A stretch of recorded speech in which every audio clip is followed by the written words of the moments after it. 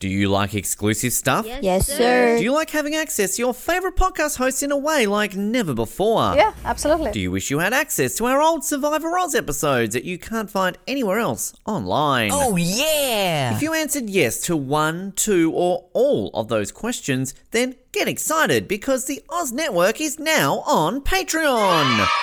That's right, your favourite podcast has jumped on the Patreon bandwagon to enable a better listening experience for you, our listener. For more details, simply head to www.patreon.com/Oz Network, where you can sign up for as little as $3 a month.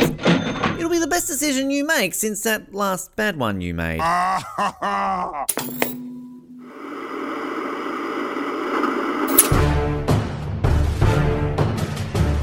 You're listening to the Oz TV podcast, only on the Oz Network. Welcome to the Oz Network's new coverage of a new show. It's been a while since I've introduced a long-term TV project. We are here for the very first episode of 24, the second greatest television show ever to be a TV show. We've already done the first best, so why not do the second best?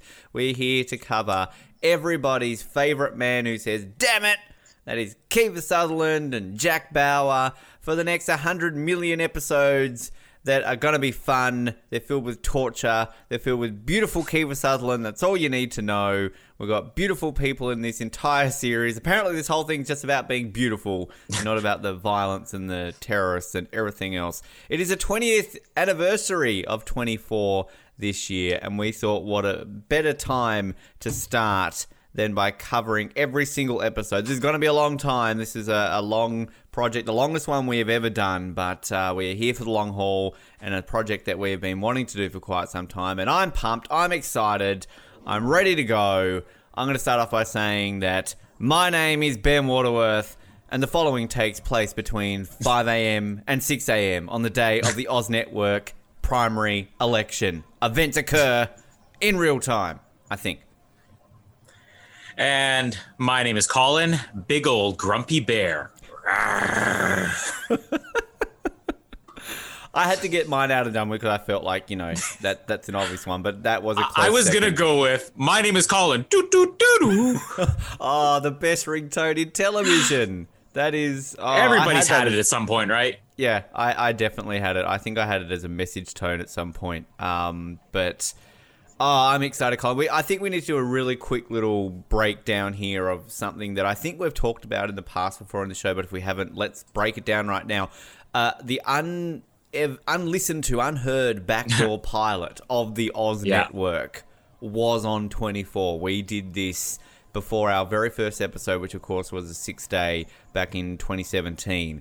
And we, I believe at that point, weren't thinking about covering every single episode of TV series. We're thinking like, hey, let's just do a season summary. And at that point, we did a season 1 summary of 24. Now, I believe the episode went for about 90 minutes, maybe. And neither of us at that point, I think, had watched 24 recently, but had, we've got this to memory pretty closely.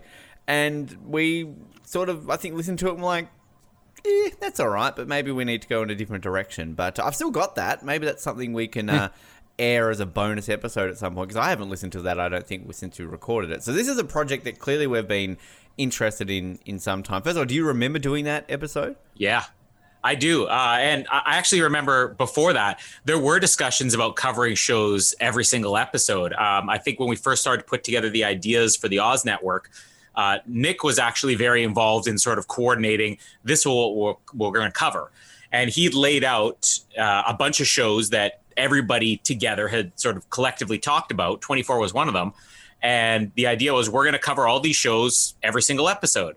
And then I sort of did the math on 24 alone. And I'm like, this is going to be a couple of years for 24. So if we have, even 5 days a week that we're running the Oz Network and we're running all these shows, we've got the next 12 years booked with nothing else, no room for anything else. So then we sort of shifted and said, okay, well, let's try the whole season. And yeah, I do remember that first episode because, we introduced, maybe we'll hear it at some point. I don't even know if we said this is our first ever episode of the Oz Network. It was just sort of, let's see how it goes. And again, it wasn't bad. I think I remembered more from season 1 than I thought I was going to remember, having not seen it in several years.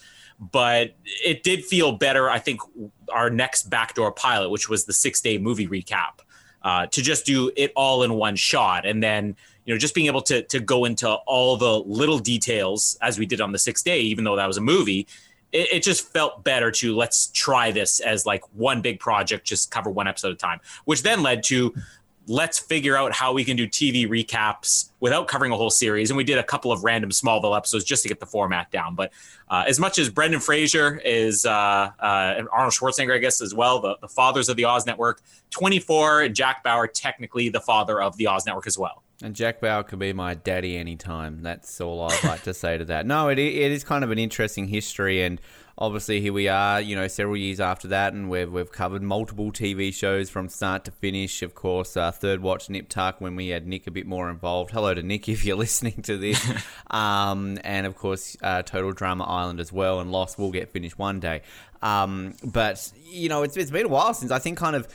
Once particularly in the Nip Tuck and Third Watch ones, because I was involved, and I'm sure you'll probably talked about in the Total Drama Island. I mean, it is a commitment. You've got to kind of sit down for a long time and gradually release these weekly. And of course, Nip Tuck was 100 episodes, Third Watch 132 episodes. So that's quite a significant amount of television to get through. Here we've got at least 204 episodes of the normal series, and we've got a TV movie, and then I guess we're going to probably do the rubbish that was Legacy, essentially, to kind of, bookend everything. So we've got upwards of 210, 220 episodes here to do. So plenty to cover.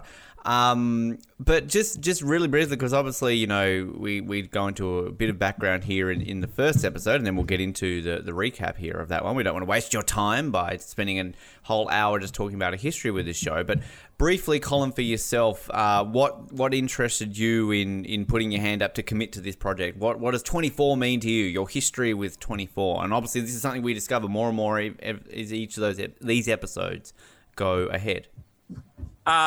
Well, we did our top TV shows and movies of all time last year, and 24 definitely ranked higher on yours than mine. I think it was in the top 20 for me, but it's a show that I've always loved, and probably one of the few shows I actually committed to from the beginning.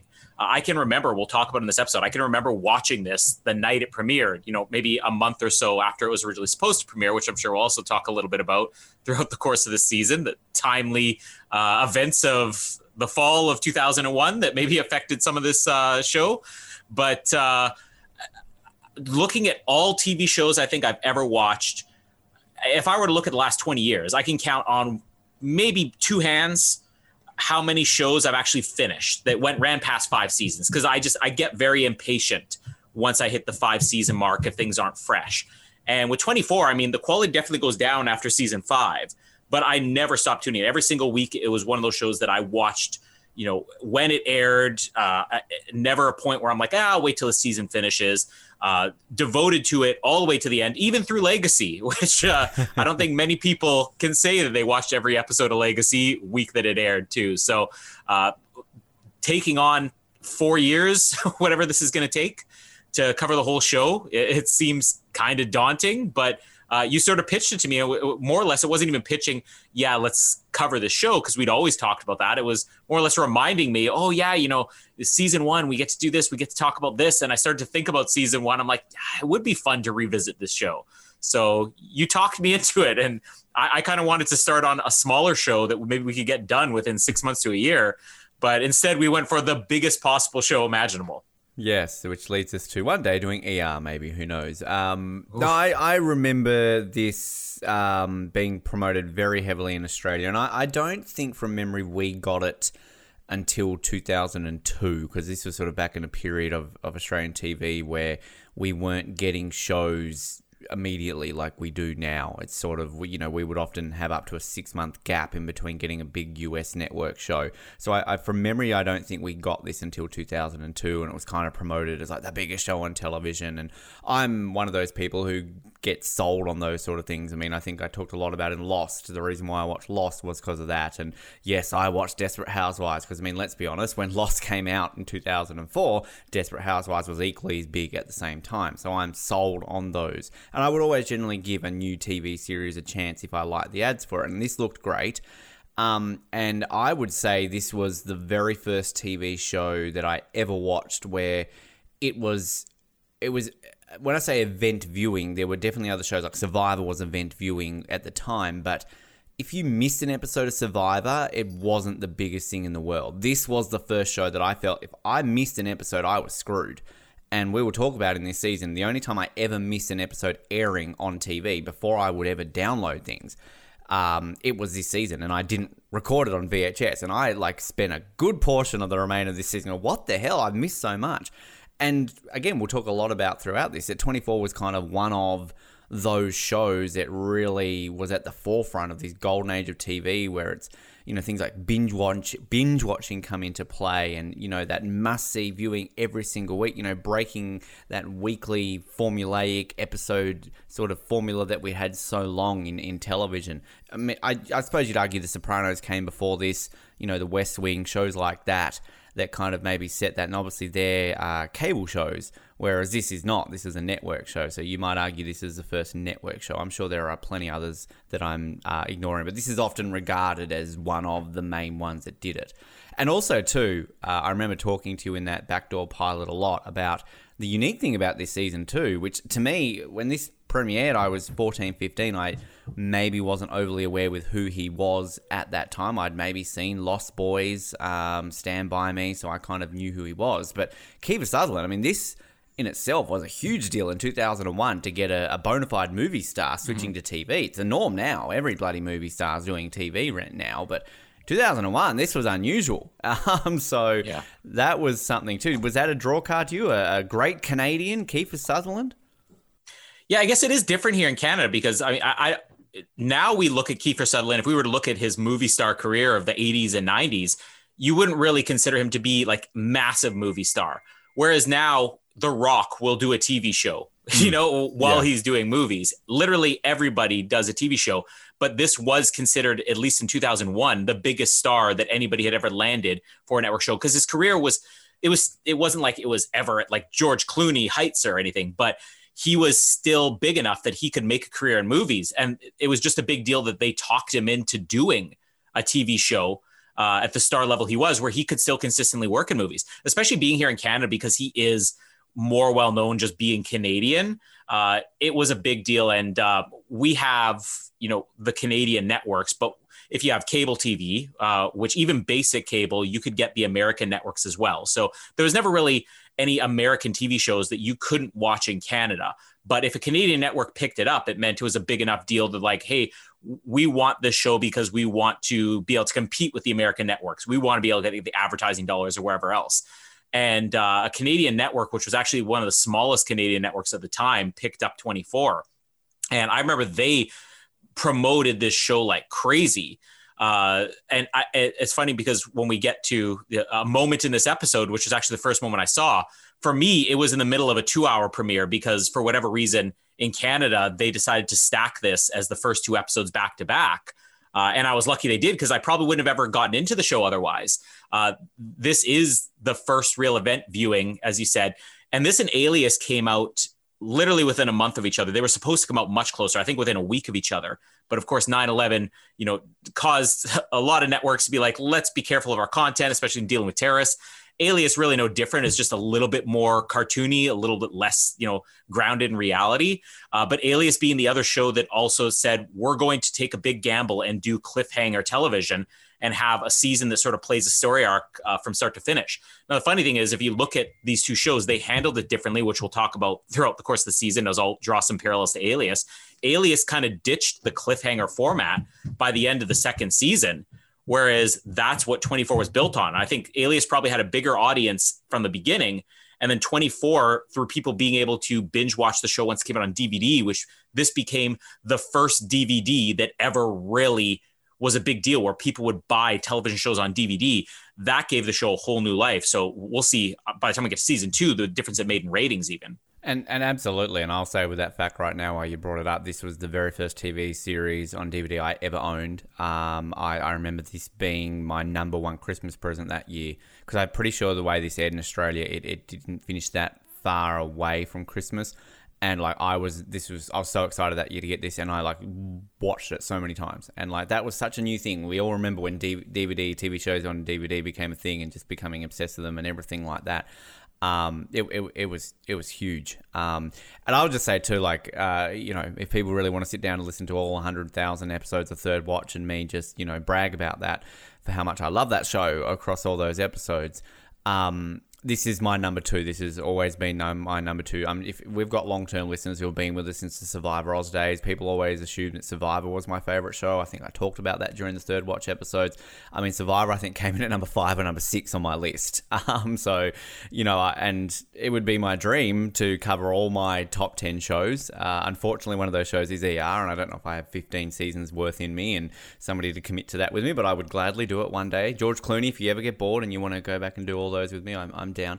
But no, this was always number 2. I think Darvell and I talked a little bit about that at the end of Third Watch, that this would be something that we would do one day. And I'm very excited. I'll say with Kiefer Sutherland too.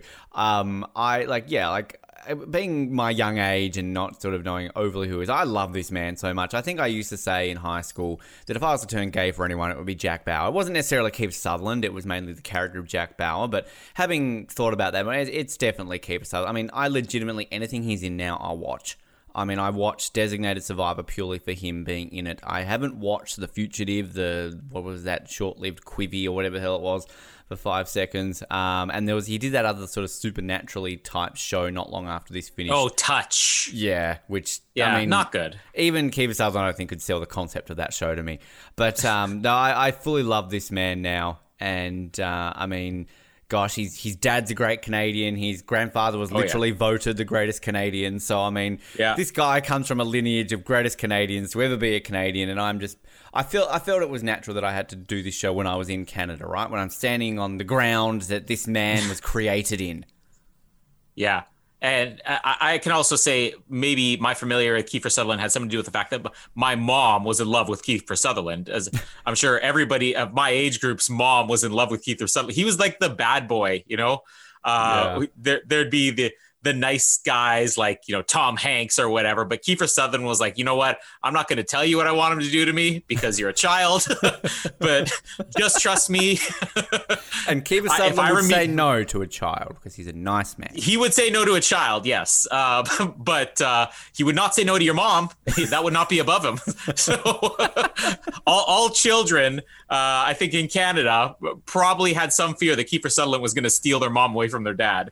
I got my best friend into this show. We did a trade many years ago. I think I've talked about this before. And I watched Buffy. She watched 24. And she fell quite in love with Kiefer Sutherland. And I would just say she's basically a full-on lesbian now. So if a gay person can fall in love with Kiefer Sutherland, then hey, you know how powerful he is. But we kind of developed a nice little cult following just of his antics. Because sort of when 24 was out, like the paparazzi was around him a lot more. And, this was like at times when he would just constantly be caught drunk, his pants down. I think one time he climbed on a Christmas tree drunk and it fell over, and like just brilliant moments. Like this guy looks like he's just a fun person to go out drinking with. He's got a bit of a music career going on as well. So, doing well for himself. But the enigma that is Kiefer Sutherland, I feel, is going to be a large talking point over the next 200 odd episodes.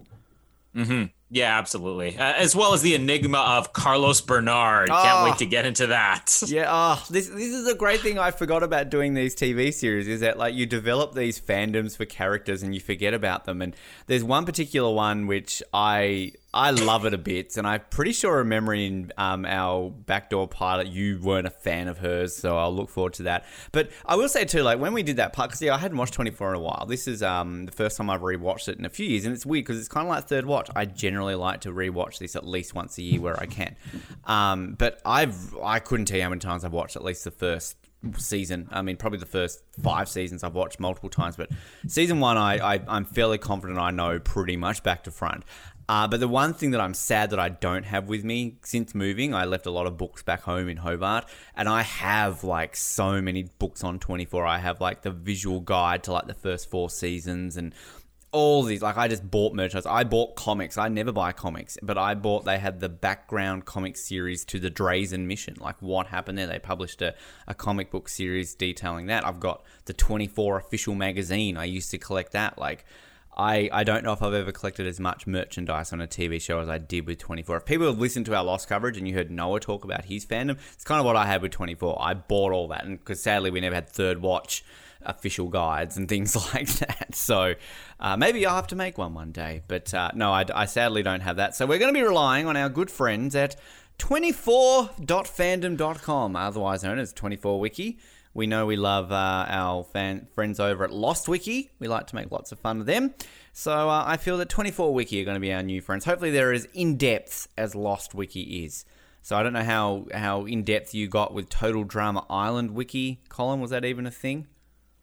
I looked up trivia for a couple episodes, and then Rossi couldn't be bothered, so we pretty much made up our own trivia after that. Rocky. It's always Rocky.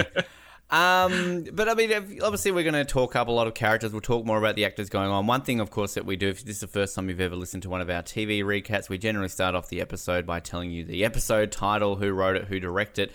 Now, 24 is a unique one in the fact that every single episode title is a time.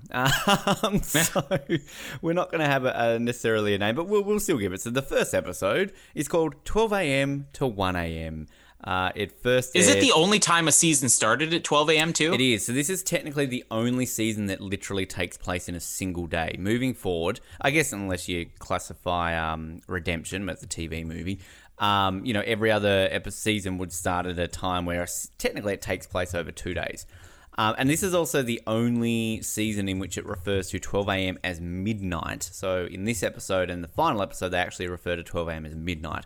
And fun fact too, which actually I'll just get to the writer and director. So it was written by Joel Cerno and Robert Cochran, the creators of this show, and directed by Stephen Hopkins, esteemed director of such things as Predator 2, Lost in Space, a movie that you and I are big defenders of, and A Nightmare on Elm Street 5, The Dream Child. Wow. And also Highlander, he was a second unit director on that. Just quick, I'll get your thoughts on Stephen Hopkins. I just wanted that fact, I'll forget it. The whole bit at the beginning where they do the following takes place between blah, blah, blah. Kiefer Sutherland recorded every single one of those individually in this season. And then I think in season 2 they realized that's quite time consuming. We can probably reuse that in the next season. So I always found that a fun fact. There's lots of weird, really fun facts, particularly about this first episode we'll get to. But anyway, sidebar, Stephen Hopkins, Lost in Space, great movie, needs more love. And Predator 2, I actually don't mind Predator 2. Yeah, and I think as much as Kiefer Sutherland was like a big land for being somebody who was a movie star, Stephen Hopkins directing television would have also been considered unusual, at least at the time. I mean, you look at him now, he doesn't do movies so much anymore. He almost exclusively television. But even after Predator 2 and Nightmare on Elm Street, he had a couple of really big movies. Blown Away was a movie with Jeff Bridges and Tommy Lee Jones in the mid-90s that was a massive hit. Ghost in the Darkness, Michael Douglas and Val Kilmer, also a massive hit. Lost in Space, say what you will about it. I mean, I think if you ever watch the TV show, you realize that movie is just as goofy as the TV show. Great movie. I love it. Was the movie to knock Titanic from number 1 in the That's box why Colin office. likes it so much. Exactly, yeah. So, I mean, he wasn't necessarily like Spielberg level where you could put his name and people would know who he was, but he'd had a lot of success with a lot of big budget movies. So getting him to do the pilot, or at least the first couple episodes of this TV show, was a huge deal at the time. And obviously it worked out well enough for him that he decided to pretty much transition to TV after that. And he wasn't the first choice. James Foley was slated to direct this, but I believe it was a family tragedy. I don't know what exactly happened, but he had to pull out of it. And James Foley directed such esteemed movies in the future as 50 Shades Darker, 50 Shades Freed, and also a Madonna movie, Who's That Girl? So I feel like we kind of ended up getting the right person here, maybe. Yeah. I don't know how the first episode would have gone with the director of the esteemed Madonna movie, Who's That Girl? Good song, not a good movie. So, yeah, there is that. Now, this episode initially aired, as I said there, on November 6, 2001. Delayed by a few weeks, of course. You mentioned before, this and Alias kind of came at a very interesting time in television, of course. We're only 2 months after 9/11. Not even 2 months, really. A month, 6 weeks, essentially, after 9/11. Which... it was unique that this ended up lasting what it did. I think a lot of people looked at 24 as kind of like that breath of fresh air. If anything, it was a perfect time for 24 because it was basically Jack Bauer kicking terrorist asses and everyone ate this up. Like, I mean, we're going to get to seasons where there's stuff that doesn't hold up well. We're talking torture. We're talking waterboarding, a criticism of this show that it eventually got But at the time, no one cared. People loved it. They're like, fuck yeah, torture terrorists, those bastards. So it kind of was, it was very timely. It was very, very timely. So, yeah, always an interesting thing in a post 9/11 world, because Nick Tuck was really a show that didn't have any relation to 9/11. We didn't really talk about it. Third Watch obviously happened smack bang in the middle of 9/11 in New York. You have to cover 9/11. But this is a post 9/11 world about a guy at a fictional counter-terrorist unit that's trying to save the world. And I mean, the enigma of Jack Bauer, the character, though, is something that I was never a huge Alias fan. I don't know if Sydney Bristow reached the levels of Jack Bauer fandom, but I mean, you got to the point with Jack Bauer where you had Jack Bauer facts alongside Chuck Norris facts. You know, Jack Bauer was an enigma that people loved. You had the "What would Jack Bauer" t-shirts do instead of "What would Jesus Christ" t-shirts do. People came up with this weird concept that characters with the initials JB were badass. Jack Bauer, James Bond, Jason Bourne. Like, hey, what is it with characters with JB that are badass? So, I mean, the enigma that is Jack Bauer basically saving America from terrorists. And even one of those Jack Bauer facts page for a long time used to be like, there has not been a single terrorist attack on US soil since 24 aired because terrorists are scared of Jack Bauer. So, I mean, if I had to rank best TV characters of all time, he'd be firmly in my top 10. He might even be my number one. I don't know. He is important, too, because the original concept for the show, which I don't know, maybe I'll dig up the trivia on it, was that Serno and Cochran had this idea that, like, you know, we don't want to be tied just to one actor. We have a premise for a show, and they thought that maybe after 2-3 seasons, they could kill off Jack Bauer and continue on the show with somebody else, or make season 2 something completely different, make it almost like an anthology series. And the popularity of Jack Bauer had them throw that out the window, where it got to the point where you had to do this only if Kiefer Sutherland said okay. And ultimately, I think that's part of what led to the show being canceled, was just his salary was too high. They tried the show without him, and that was 24 Legacy, which we're not looking forward to. No. So he may be probably of this decade, that 2000 to 2010. I don't think you could find another TV character that was iconic as he was. Absolutely. And yeah, like, oh God, keep forgetting about 24 Legacy. We sadly have to do that one day, don't we? But yeah, I mean, the one thing that also intrigues me about the first season as well is I'm trying to find it there, and we'll get better at these as we go along. We always like to have the stats and everything ready to go. Is that when this actually took place? Because one thing about 24 is that they have big time jumps. In each season generally, you know, is up to 3 years, I think, in some points. I think between season 2 and season 3, it's a 3 We still haven't caught up with Living Out a Day, have we? I don't think we have. Like, I seriously don't think we have, because this... Yeah. I think there's a bit of a debate as to when this actually starts. So, I mean, obviously, the key factor of a timeline would be a California presidential primary. So this should be in an election year, 2000 potentially, 2004. But I mean, there's all little other moments about this. I don't think it's ever firmly confirmed when it has taken place.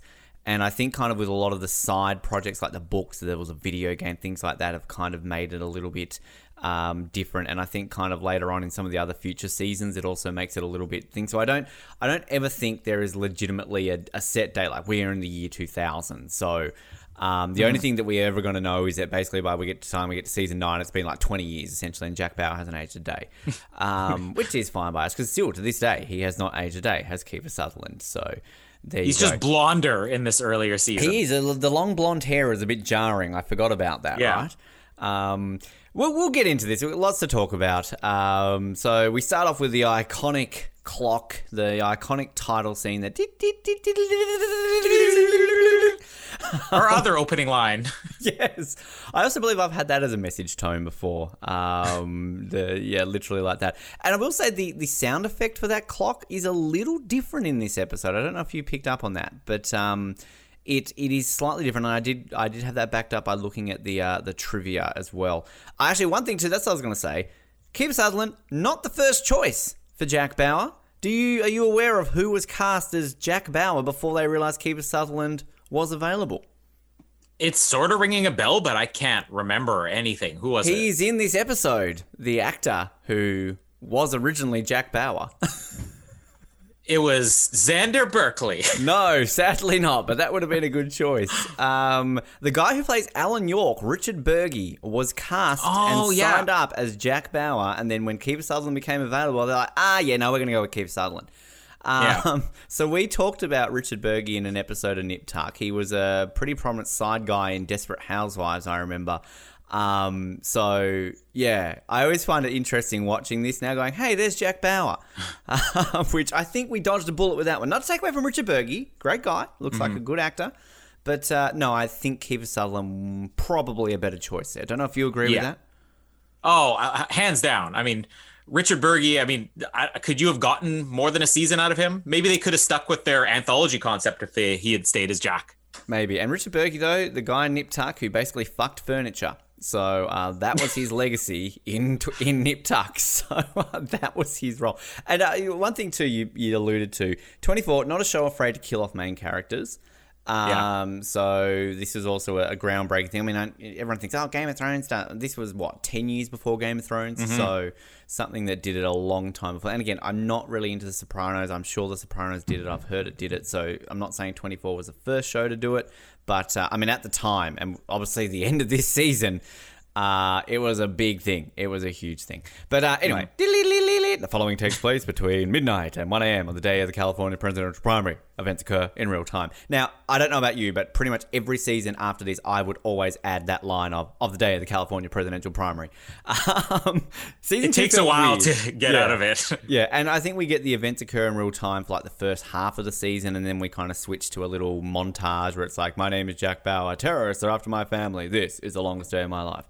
Because nobody knew what a show like this would be. Like, you had to explain it. And this is the thing too. Like, the concept around this was the real time formula, and it was a pretty cool concept. And I actually think that is what drew me to this mainly, is when they advertised it and they said like, this is in real time. And when you hear something like that, it's one of those things that you don't realize is a big deal until you watch something like this, because the cool thing I've always wanted to do with 24 is legitimately watch it like in cahoots with the actual time. And I realize like if you analyze it that, it's a little bit off. Like people have gone through it all and it's not exactly, an hour isn't an hour. They do have a bit of, skipping ahead in some points. But for the most part, it's 90% accurate. And, have an ad break to go to the toilet. Start this at midnight as a binge watch. I'd love to do it one day.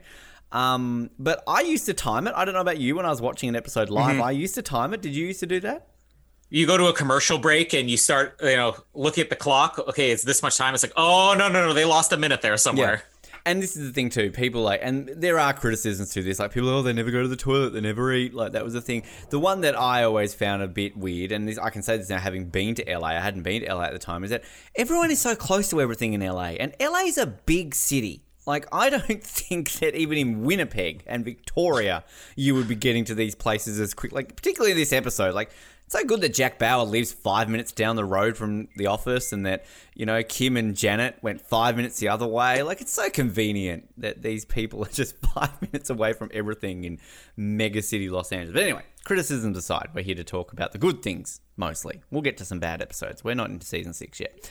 But we start off a day. We're actually in Kuala Lumpur in Malaysia. Get a great shot of the Petronas Towers and just some shots of a very sweaty man going inside to a computer. And having been to Malaysia a couple of times, I can vouch for this. This is legitimately what you look like when you are in Malaysia. You are that sweaty and hot. And he rings up the States. We get I always forget about this shot of the satellite, which feels a bit weird in 24 now, knowing what 24 is, kind of having this side shot. Fun fact, that shot of the satellite is a direct shot from the movie Enemy of the State. They apparently just stole it from Enemy of the State, so there you go.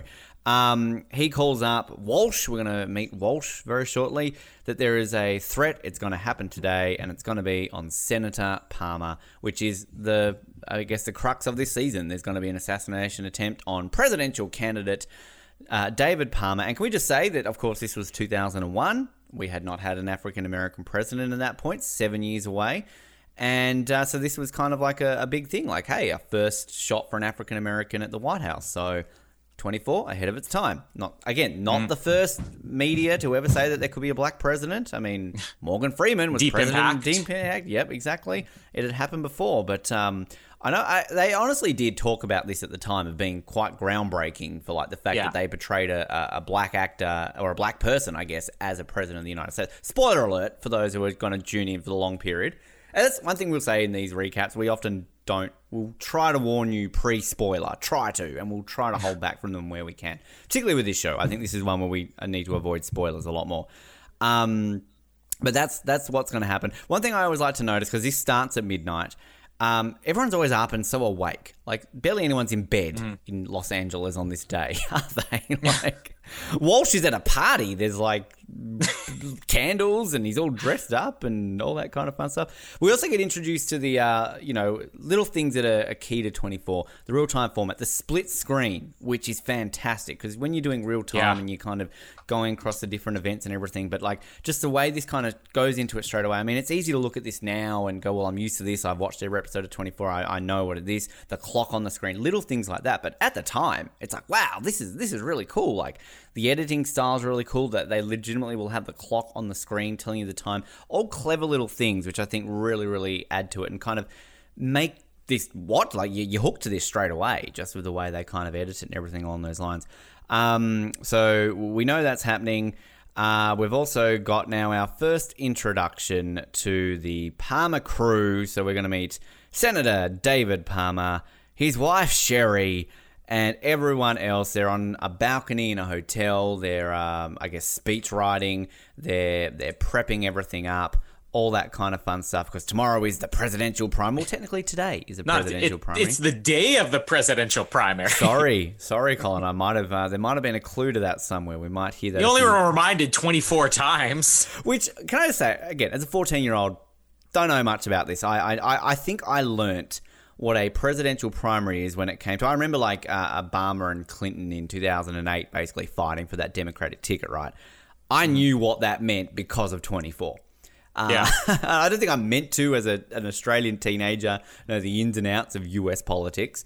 But thanks to 24, I understand slightly what that meant. And they don't really explain what a presidential primary is, but I felt, hey, what is this? What does it mean? I think it's kind of unique. Like, I think it's a good thing that they go with that rather than, hey, let's go on election day or something like that. Like, it's kind of... The one thing about the first season of 24 is that I think what makes this maybe the best season, and it's let's be honest, it's a toss-up between this and season 5, and we will rank the seasons as we always do with these. It's clever in the fact that it doesn't go all in guns blazing. Like, it's easy to start off season 1 with a nuclear bomb threat, right? Or, hey, there's a threat against the president. Like, things that are going to become the norm.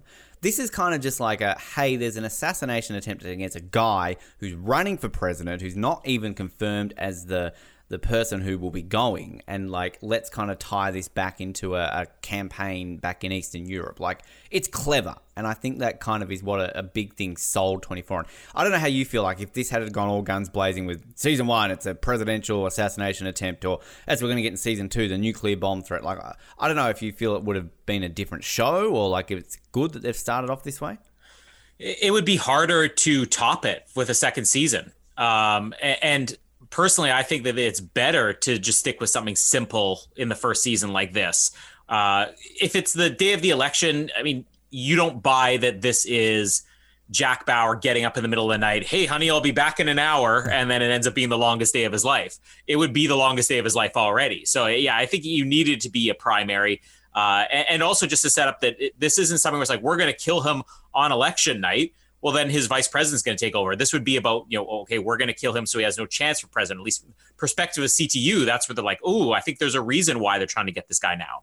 And the thing is, too, it's like, we're going to find this as a bit of a problem with 24 when it gets to, that season 5, season 6 period, even season 4, is that, once you use these big plot devices of a nuclear bomb, a virus, these things that in terrorist fiction, well, not even fiction, it's real life, obviously, around this time, that once you start using these things, like you're playing all your cards, particularly on a show this grand scale. I mean, James Bond has a bit of a problem with that, of course, where it's kind of like, well, how do we find a new plot to destroy the world? Like, it's kind of, you've only got a few ways you can do it without, I guess, repeating things and maybe giving real life terrorists an idea.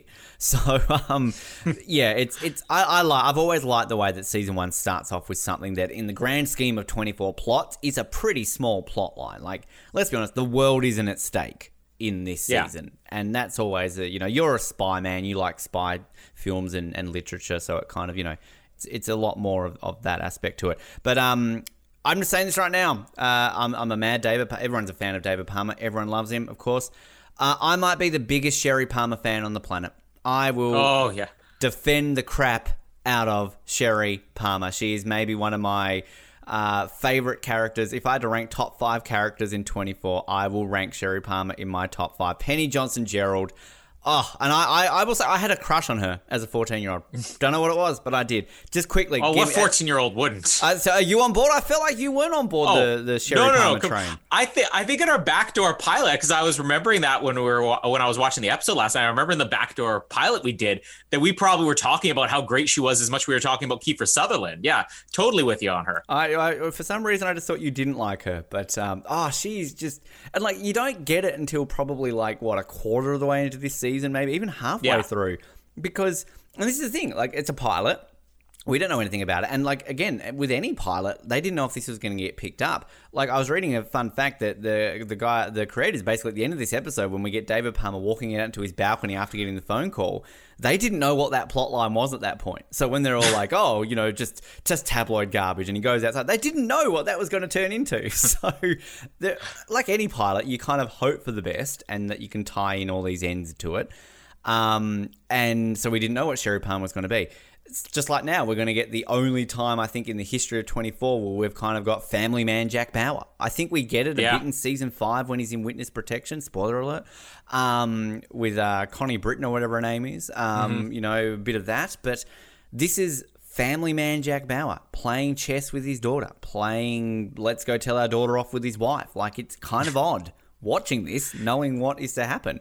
But it's kind of nice. It's kind of nice to remember that there was a 5-minute scene where Jack Bauer's just the dad. And I love how he has this conversation. We meet Kim, we meet Terry, and this whole conversation with Kim when it's basically like, you still not talking to her, and it's kind of, you meant to be like he's completely against Terry. And then he's like, you got to go to bed, it's school night. It's like 10 past midnight and you're only telling her exactly. This now?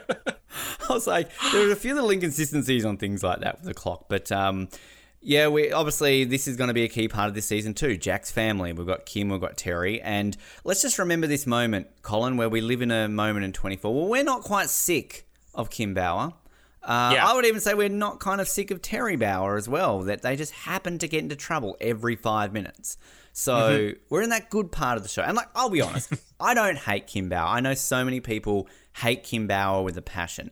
Kim Bauer gets annoying. There's no denying that. When we're in season 2, Kim Bauer is arguably the most annoying thing about that season. And it's not Alicia Cuthbert's fault. A lot of people hated Alicia Cuthbert. I like Alicia Cuthbert for many reasons. Great Canadian as well. So we've got Canadian on Canadian here. But I just think it's unfair that everyone lumped on all this hatred, because after like season 3, when she becomes a side character and gets brought in, like, she's so important to Jack's background. Of course she is. Like, after this season, you can't not tie it into everything that happens. So just want to say it right now from the get-go. I'm not a Kim Bauer hater. I'm like, 2/3 of the way there of being a super fan, but she's a bit of a pain in the ass. Initial thoughts on Kim? She's meant to be annoying. I mean, I find it hard to hate her because she serves her purpose, at least in this first season. I do think when we get to season 2, there's some problems with everything we were talking about. How are you going to top this? They more or less did the exact same thing with her in the second season, which is, I think, why it's more annoying. By the time you get to the third season, I actually liked her a lot in season 3. I like her. And then when they would eventually bring her back later on, it was great. She's not going to be anybody's favorite character on the show, but I think for what she is annoying, that is the purpose. So I'm okay with that. Same with Nina. There's moments where I hate Nina, but I'm supposed to hate Nina. Well, this is the thing that I think that they do very well in this show is because it is a show of mystery, it's a show of intrigue. We're going to obviously learn there's a mole in CTU, and just mark that down, folks. There's like 10 occurrences of that every season, I feel. But like they're trying to throw MacGuffins your way, aren't they? They're trying to make you feel a certain way about a character.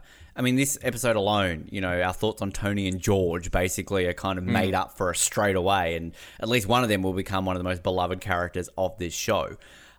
So it's kind of interesting. And I will say this right now, and I will say this multiple times, and we're still 2 seasons away from it. I fucking hated Chloe when she started. I could not stand Everybody Chloe. Hated her. Oh, my God. And she, arguably outside of Jack Bauer, is the most loved character in 24's history. Yeah. And like, we're 2 seasons away from the second most loved character in 24 history. It's weird to think that. But no, I couldn't stand her.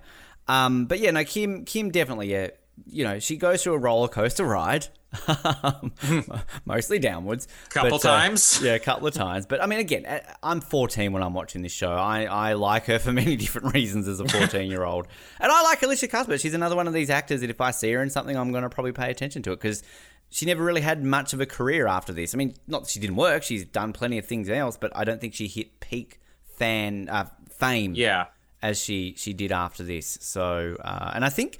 Isn't she still considered like the LA Kings #1 super fan, I think, even though she hasn't really been super famous? I always know when they talk about, big celebrity fans of sporting clubs, Alicia Cuthbert's always mentioned in the LA Kings model. And she's married to a hockey player for a rival team, which is what's funny. There you go. But whereabouts in Canada is she from? Am I putting you on the spot there asking you that question?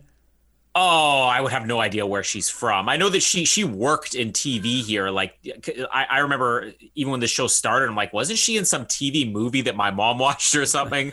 But after this, she did a TV show called Happy Endings, which I think made my top shows of all time, which was a comedy, which is completely different. She is much better, I feel, in comedies than she is in dramas, even though I would still rank her as my least favorite on Happy Endings. She, Mallory watched a show, the Netflix show with Ashton Kutcher in it. The Ranch. Yeah, and I remember kind of just walking in once when she was watching it, and I'm like, hey, it's Kim. I'm like, there she is.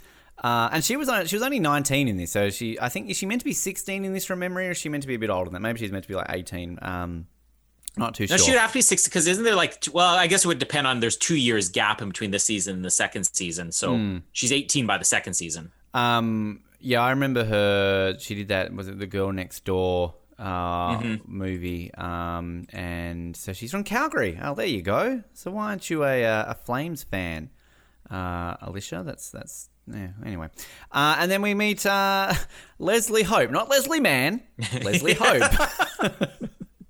Which, the funny story here, the reason why I think we finally bit the bullet and started doing this. So last year when we did our George of the Jungle recap, and I spent a large portion of that calling Leslie Mann Leslie Hope, that led us into a downward path of talking about 24.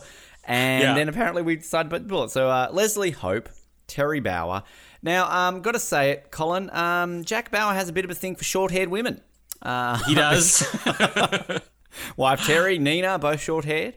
But I mean, look, Terry's kind of like Kim in that she can definitely get annoying. Probably the worst plot line, maybe in all of 24, happens this season with Terry.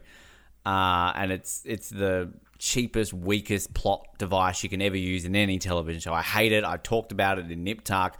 I talked about it in Lost. I think maybe in Third Watch even. I hate it. It can never get done, the plot device that they use.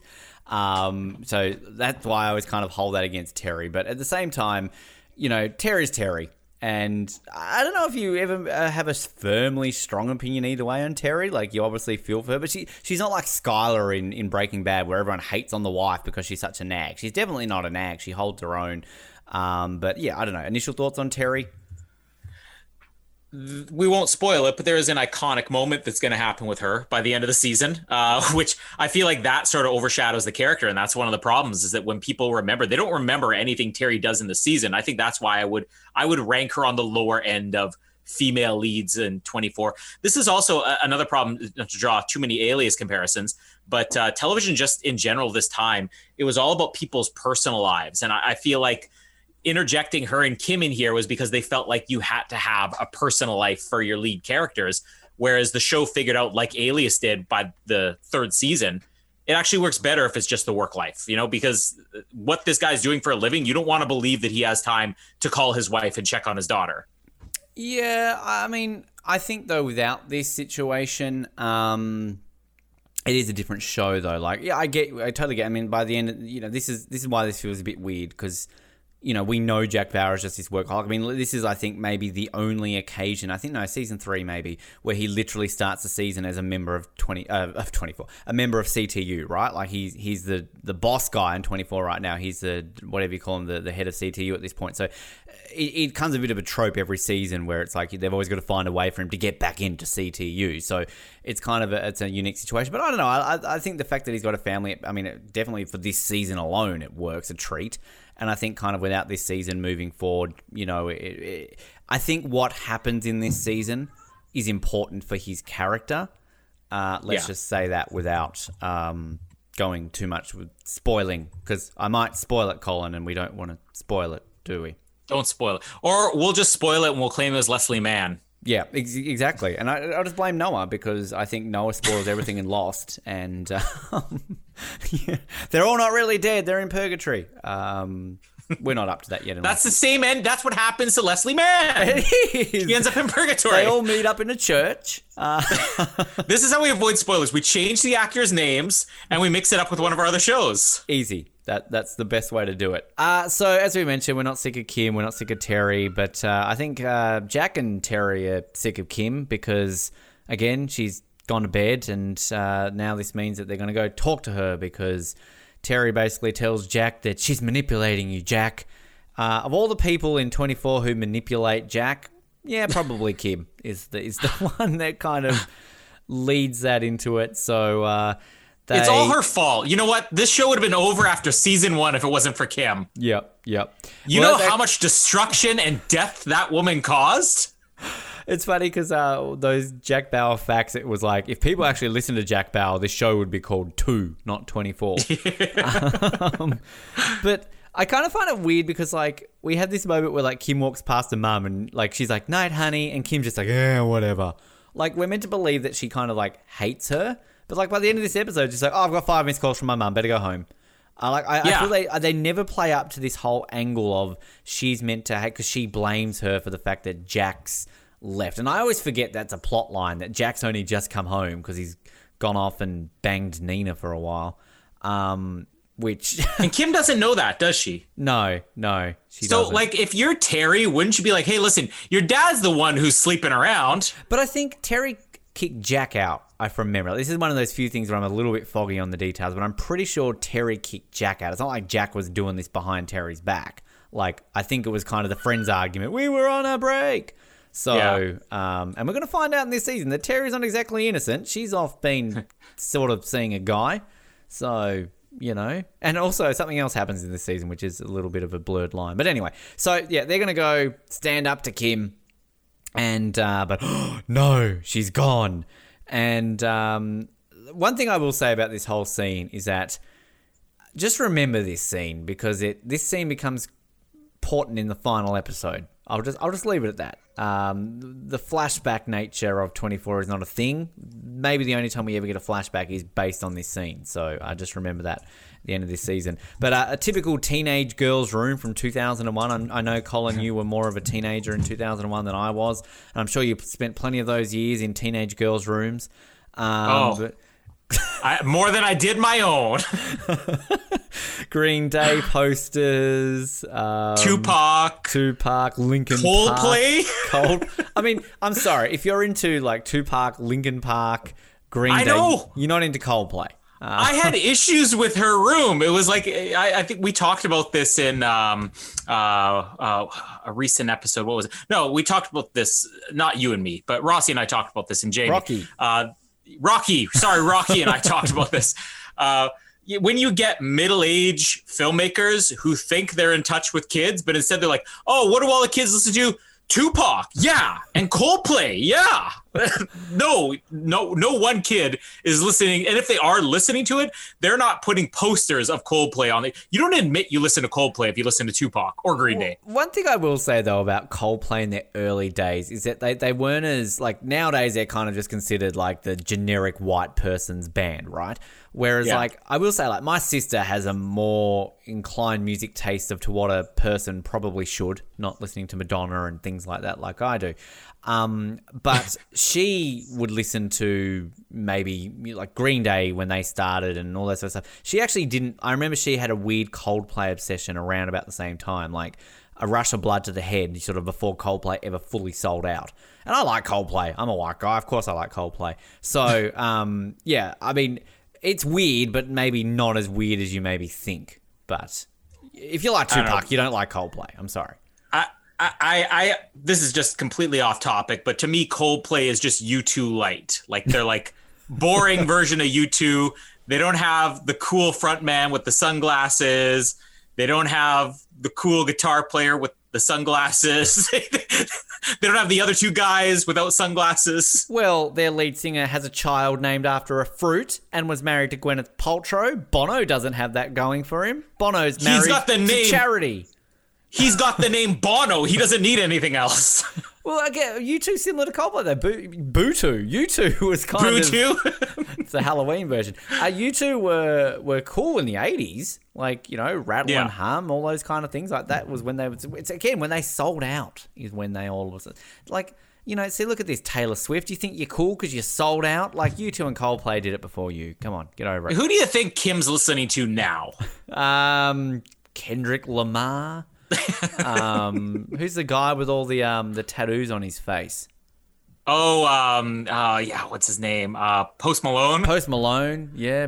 Kim's Drake. Big into Post Malone. Well, she's Canadian. She's supporting Drake, isn't she? You know. Yeah, and you know, with the Coldplay Tupac thing, you know, she's also listening to Bieber and Sam Smith. Absolutely. Oh God, no one listens to Sam Smith. Sam Smith doesn't listen to Sam Smith. So anyway, she snuck out.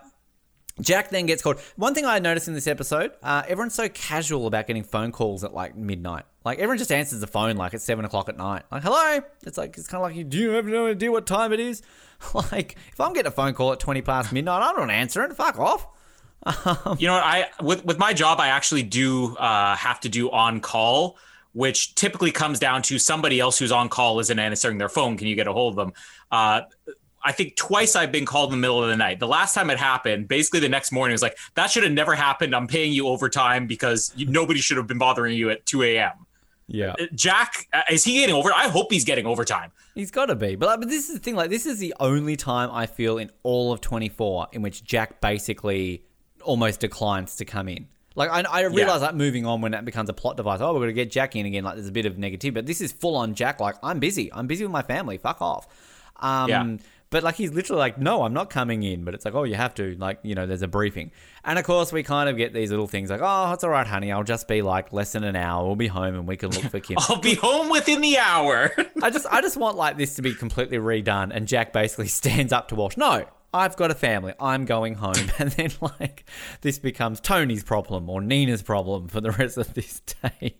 Alan York Alan York. We're going to call in Alan York. The presidential candidate's about to be assassinated. Alan York, that's our guy. Richard Berge, you're in. So Jack's going to go into the office again. The office is just down the road. I do love Jack Bauer, the bastard father who's like calling up Kim's ex-boyfriend. Like, holy crap. That guy is screwed. What's his name? Vincent. He's like, Vincent, Jack Bauer. I kind of like this guy is just like a stoner and he's just like laying there with why do the kids have candles? Another thing, Kim's run out with candles lit in a room. Fire hazard, Kim. Just come on. You think she's like, oh, my mom called 5 times. The candles, no! That's why she's worried. But I just love Jack on the phone, just so casual to Vincent. It's like, no, Mr. Bauer, we broke up. And it's like, oh, she snuck out, did she? And let's be honest, this is the type of guy Kim's seeing, right? Like this douche, shirtless stoner. This guy's way too relaxed for Jack Bauer to be like the dad of his ex-girlfriend. Yeah. Maybe if Jack Bauer is calling me to say, hey, you want to do brunch? I'm crapping myself already, you know? Mind you, though, again, this is like where we need, if they ever bring 24 back, which, let's be honest, they probably will because it always comes back some way. We need the prequel series of Jack Bauer's time in between, you know, when he wasn't with CTU anymore, right? Like, he's just the dad, the suburban dad. Jack dropping the kids off to school, going to brunch. Planting lilacs in the backyard. Watching the game. Fantasy football. Damn it! Icing his cupcakes. Yeah, just, you know, casual Jack. Coming soon to Fox. So he's driving off. Again, the office is just down the road. He's on the phone. We meet Nina for the first time. Sarah Clark. I like Sarah Clark. Can I just say, fun fact, she was only cast the day that this pilot started filming, and they didn't have a costume for her, so she had to wear the clothes that she was wearing when she went in to basically be cast, and that became her outfit for the entire day. So there you go, Sarah Clark. Thoughts on Nina? Let's get everything off the table right now. Well, I mean, if look, the twist of Nina is what twist, makes her Colin? Interesting. The twist that we're not going to spoil. There's no twist to Nina. What are you talking about? She suddenly becomes Leslie Mann. You mean Nina from Third Watch, don't you, Colin? That exactly, because I know exactly who Nina from Third Watch is. I'll just say this: I think that she does something really right in this role because I loved Nina on this show. Another show I'm going to mention a lot over the next 4 years is Covert Affairs, which is another spy show, more similar in style to Alias, but they had a tendency to cast actors who are on 24 to literally play the exact same role. So if you know who Nina becomes in this show, you probably already have most of Covert Affairs spoiled. And there's going to be other actors who are going to come up who played literally the exact same character. On Covert Affairs, though, I don't know if it means that she did it better or worse. That I despise her. Literally playing the exact same character, but could not stand her, hated her guts. On this show, I loved her. Like, she was maybe my favorite thing about this entire season. I'm just looking at her filmography. I remember watching the show Commander-in-Chief. Do I remember her being in it? No. I do remember she was in that movie 13. I remember watching, and I think kind of a large portion why I watched that movie was because, hey, like, Nina's in it, and that was kind of, you know, I was doing that. Apparently she was in the Twilight movies. Wow. She's married to Xander Berkeley. Oh, yeah, I knew that. I did know that. And they are still married. Good for them, lasting in Hollywood.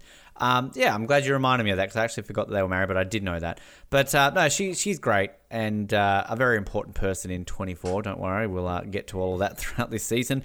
But more just than her sleeping with Jack. Exactly. Jack only lives like 2 minutes away from the office because he's already here. Everyone's been called in. We see a glance of Tony for the first time and the Flavor Saver. I had a Flavor Saver for a large portion of the mid-2000s, and I'm saying it was because of Tony Almeida. Like, people, Australians will say it's because of Shannon Noll. I'm owning it. It was because of Tony Almeida. And here it is. This is where we're essentially, I think, meant to think Tony's a dick or Tony's evil, basically, aren't we? Because Tony's cold and aloof to Jack. He doesn't like Jack, and he's the one who's always going to go against Jack's orders, and Jack's telling him to do something, and he's like, why do I have to do that?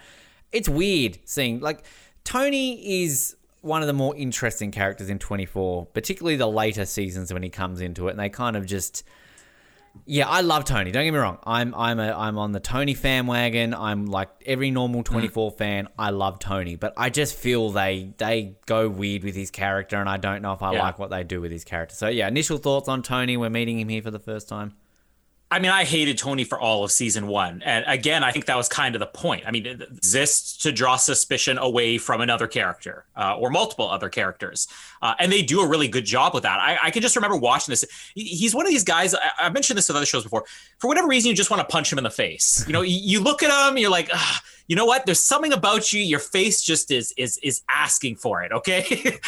And maybe just he did it so well in this season, just sort of being a bit of that douche, even though he's not, that even in season 2, I still had the same resentment towards Tony, and it really took to the end, I'd say, of season 2 for me to come around on him.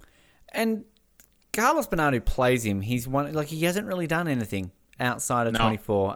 And like, I will say, like, we talked a lot in Third Watch about, and Nip Tuck, funnily enough, about how a lot of these actors really, you know, are great actors and they don't go on to do many things. And while 24, I don't think really suffers that same fate, because you can't say Kiefer Sutherland didn't get lots of work after this, and Dennis Haysbert got kept busy. Alicia Cuthbert, as we said, didn't do anything notable. I mean, a lot of these guys went on to do a lot of things, but maybe not as prominently as you thought. 24 probably did the opposite, where they had a lot of prominent actors coming in who were well known for other things as well. Yeah. But Carlos Bernard is one of those ones that didn't really do anything after this. The other one we'll talk about when we get to season 2 and beyond is Rico Aylesworth, Michelle. Aylesworth, yeah. Who I'm a mad fan of hers. She didn't do a lot, but a few different things here and there. I think she was in one of the Alien vs. Predator movies from memory. Mm-hmm. But so it's interesting because Carlos Bernard he's a solid actor. He's not going to, doesn't break the world of acting down. He's not, Meryl Streep. But in this role, I think he will become that in this role. I mean, arguably, Jack gets all the best moments in the series. If there's anybody who's able to rival, how complex their role was and how many like really meaty scenes they got, Carlos Bernard got a lot. Once we get to season 3, 4, definitely and beyond 5. that. Yeah. And 5, yeah. But it's unfortunate because I feel like he had all the star potential and for whatever reason just was pigeonholed into this is Tony. And what happens with this character, I guess, is understandable. Like, you always feel they would do that with a character in this show. And again, without spoiling too much, like it makes sense on paper. But kind of once that happens with this character, it's kind of like they just don't know what to do with him anymore.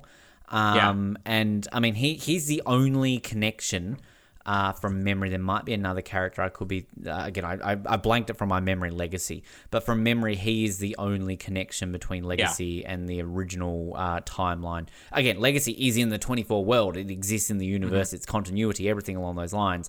But from memory, he's the only character that appears in both. But there could be another one that I'm missing. I'll have to... If there's anybody else, he's the only one that gets anything memorable. Yeah, exactly.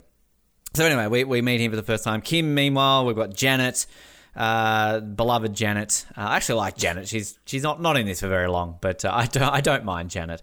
They're driving off. They're meeting these boys in a furniture store because this is what kids did in 2001. They snuck out and went to a furniture store to meet always furniture stores. Always furniture stores.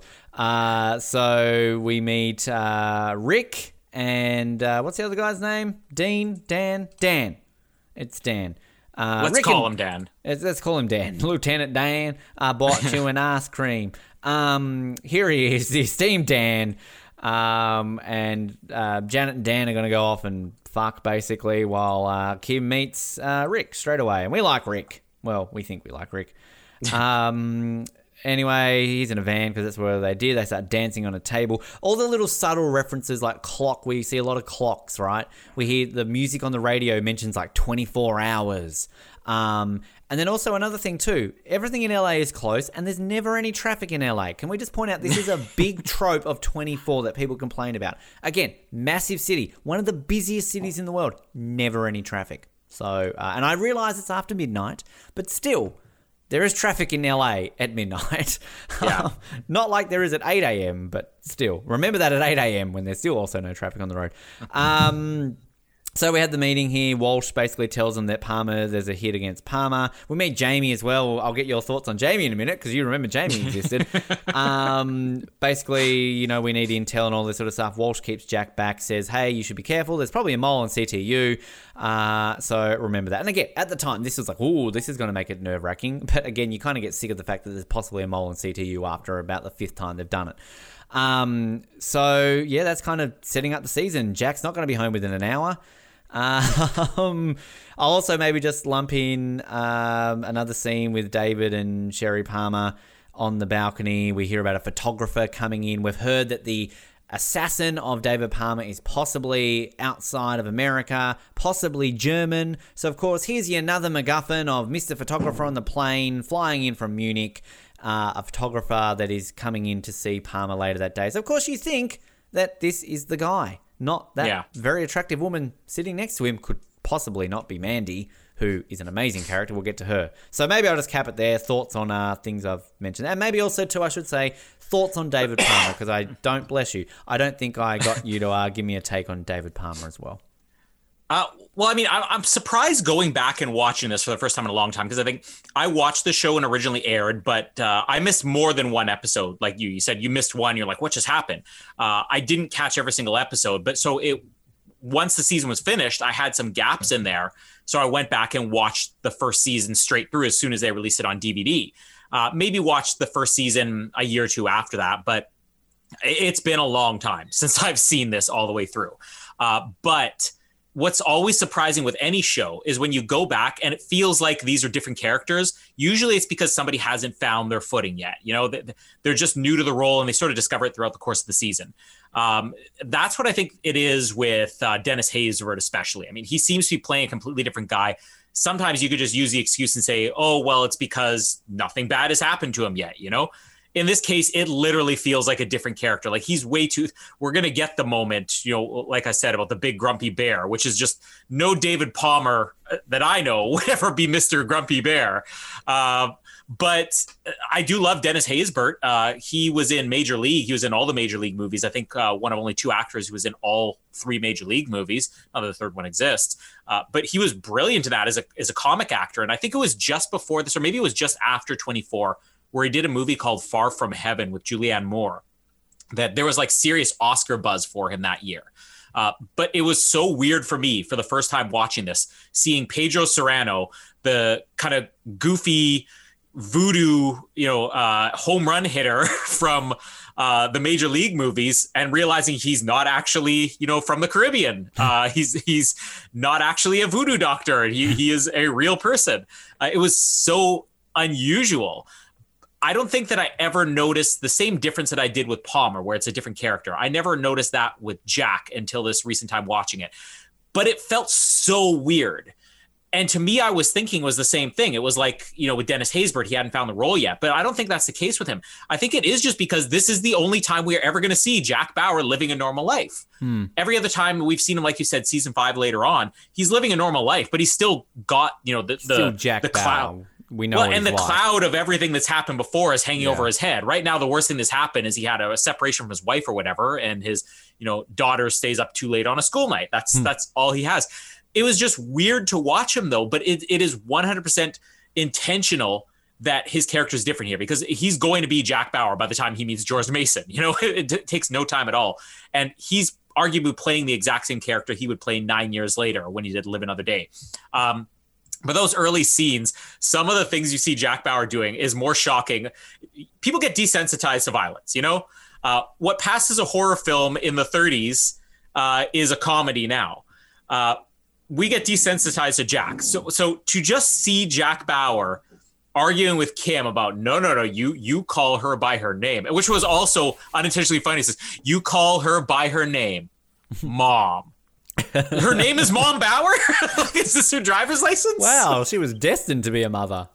Yeah, you could have said you call her by Mom, but you call her by her name, Mom. Her name is Mom Terry Bauer. Terry is the middle name. But that whole Leslie life Mann thing is her name. Leslie Mann Mom. It was just so weird watching that Home Life Jack, but I loved it. Like, I kind of want to see that prequel, like you said. The other thing that bothered me, aside from the candles, is if Kim's big plan is to sneak out of the house, then why does she leave the music blasting at 12 o'clock at night? I would guess her intention is to come back shorter than within the hour, like Jack thinks he is. But she's intending to stay out all night. So her cover is, I'm going to blast the music. So what, at 3 a.m, the parents aren't going to be banging on your door saying, turn down Coldplay, turn down Linkin Park. I'm tired of this In the End song, you know? I don't have love for California Love anymore, Kim. This is the worst cover ever for her to sneak out of the house. I mean, maybe she wanted to get caught. I don't know. Janet, let's be honest, this is the best motto of 24 Universe, right? She serves one purpose, to be the friend that encourages her to do something that gets her into trouble for the rest of her life.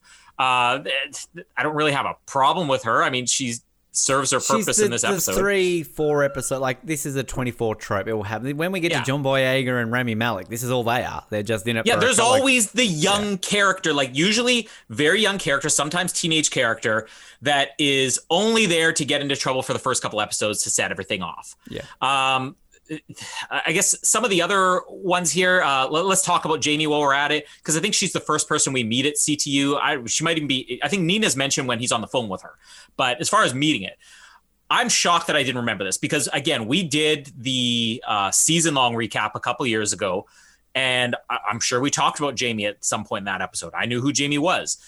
When you watch a show for the first time in a long time, things will come back to you. I saw her on screen. I'm like, yeah, that's that girl. And all I could think about is like, she's the female version of Milo. Completely forgot what happened to her. It took me half of this episode for it to come up. Why do I feel like something big happens with Jamie? And I wanted to Google it, but then it eventually came to me. But it's like, it's shocking. It took me that long to remember the Jamie story arc in this season. I hope you remember later on in this season when we get Milo that he becomes like a main character in season 6. You remember that, right? Yeah. Yeah, exactly. And that's probably why I remember Milo a little bit more than I remember Jamie. But last night, right after I'd watched this and we were ironing out the details of when we were going to be recording, I said, I've already forgotten one of these main characters existed. And your first response was, it was Jamie, wasn't it? Like, did you have the same reaction to her? You just forget about her? I didn't, but I know that of all of them, I would say she would have to be the least memorable, that like she's only in it for a select period of time and there's something quite memorable that happens with her. But yeah, I think I don't forget her because again, I know this season quite well, but I guess kind of if you don't know it that well, she's easily forgettable. Yeah.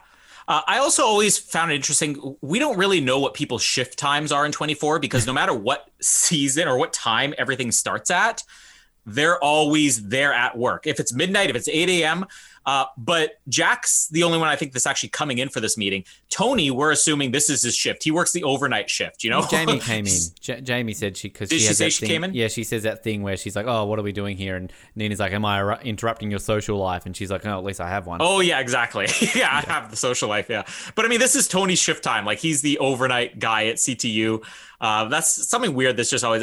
Nothing else really to add other than that. I've just always been fascinated with, you know, are these the day shift people? At some point, does a relief person come in so they can take a nap for 2 hours so they have fresh people when a bomb's about to go off? I don't know. Yeah, I don't know. I mean, it's very casual, and don't worry. There's one moment in this episode which is the most casual reaction to something major happening ever, which we'll get to. But yeah, I don't know. Like, it's kind of Tony's just there. Tony doesn't go home, and we haven't met Cubby yet. Now, I think we talked a little bit about this in our season recap a few years ago. And I don't know how entrenched you were in the 24 fandom, but are you familiar with who or what Cubby is? Broccoli?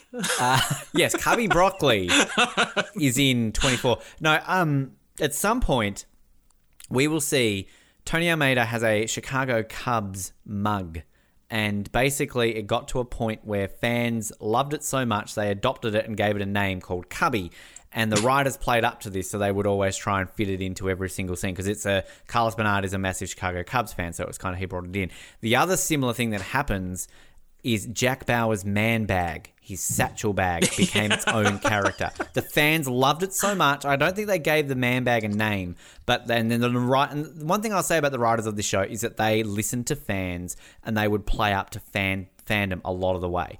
We'll get to it. I think it's season 2. It comes into it the first time they had the fan phone, which was a thing where essentially often throughout the series, when you see a phone number, they would randomly put a real phone number and they would legitimately have an actor waiting. Like they'd say like, okay, Keefer, you're on that phone for 12 hours. So people would ring this number when it aired and legitimately Keefer Sutherland would answer like, hey, how you doing? And like Carlos Bernard would answer, hey, how you doing? Like this was a thing that actually, I don't know how many seasons they did it for, but I think after they discovered this was the thing, they stopped doing it because everyone expected that Keefer Sutherland was going to answer, but they legitimately did this. So the writers played up to the fandom of the show. So the point is, when we see Cubby, I'll try and remember to point it out. And when we start seeing Jack Bauer's man bag, that becomes a thing as well. I'll just say with Palmer, Dennis Haysbert, I've never seen the Major League moves, wasn't familiar with him beforehand. To me, he's always just David Palmer. I see what you're saying about the character, but I also kind of think it plays into it at the same time. Like, yeah, the bear thing is weird, but like... really weird.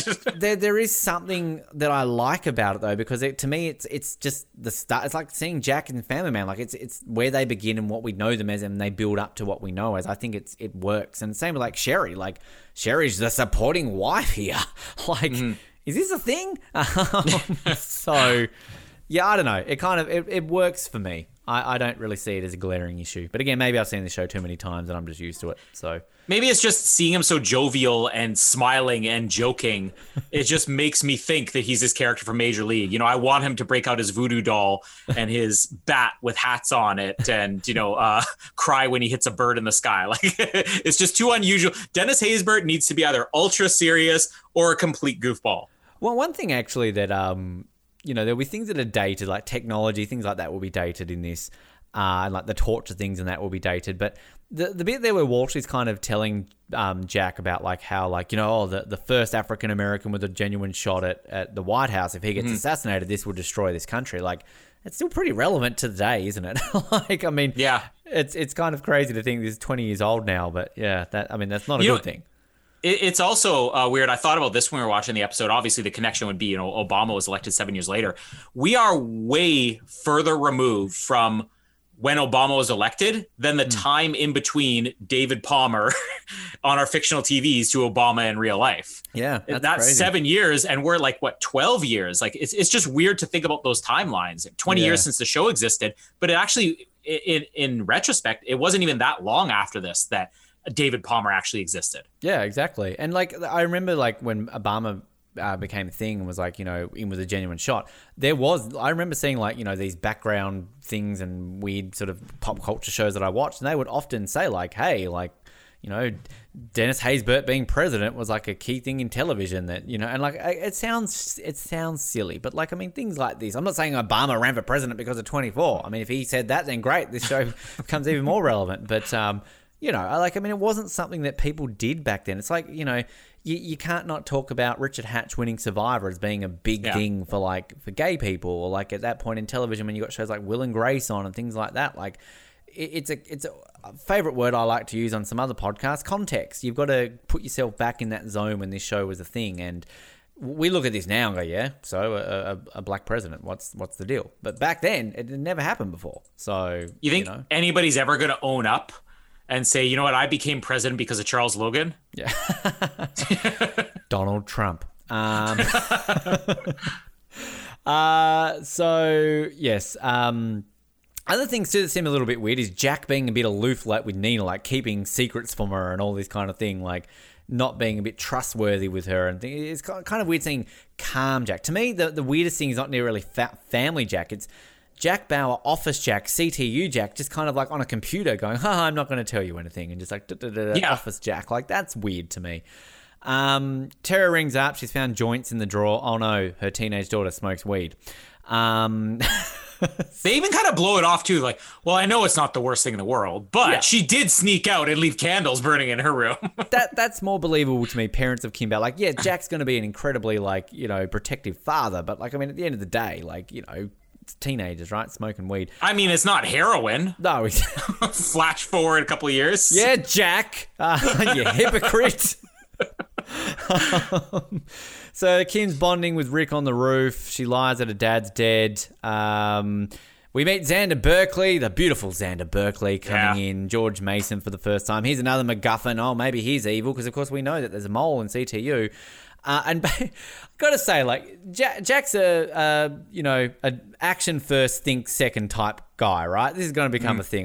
One of the most iconic scenes is in the premiere of season 2 when it comes to that notion. We're going to need a hacksaw. What a scene. This is literally Jack's motive here right now. He knows that there's a mole in CTU. He's been told by Walsh could be the mole. Maybe Walsh is saying this to throw people off his back. That would have been a great plot twist. Spoiler alert, he's not. But Xander Berkeley, George Mason, who's the director or something like that, he's a big boss, comes in and he's like, hey, here's a disc for you. This has got all the information you need for today to background check on who could be an assassin of David Palmer. Jack's like, cool, great. So where's this from? Oh, I can't tell you. It's classified. Jack's like, okay, well, I want you to tell me. George Mason's like, no, I'm your boss. I don't need to tell you. You need to do this. Jack's like, but I can't do my job without you telling me. And George's like, no, I'm your boss. Do as you're told.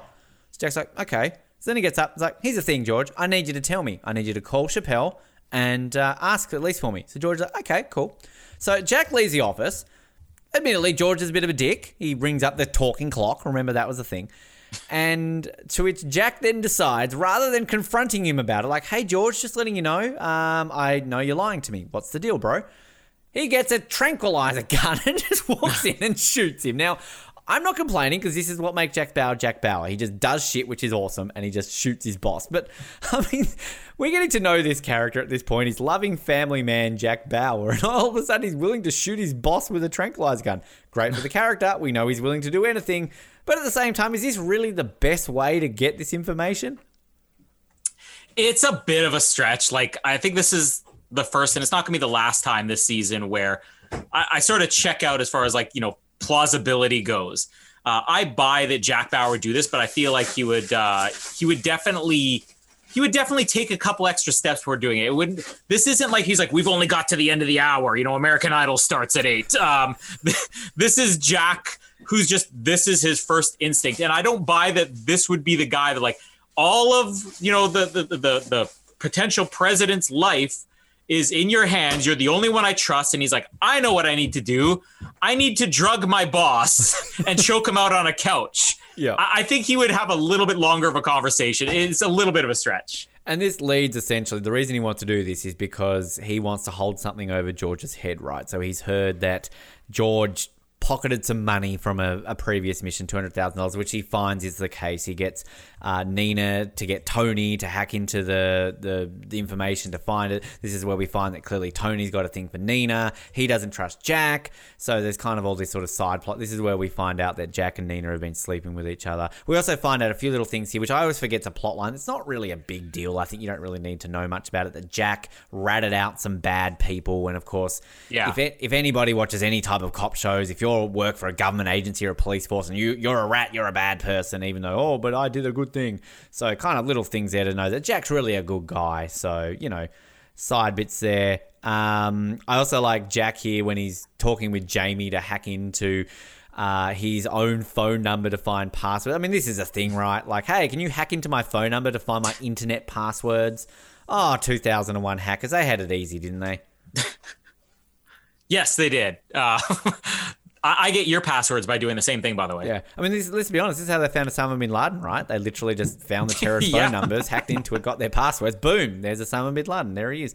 That's what Jamie exists for. Take out bin Laden.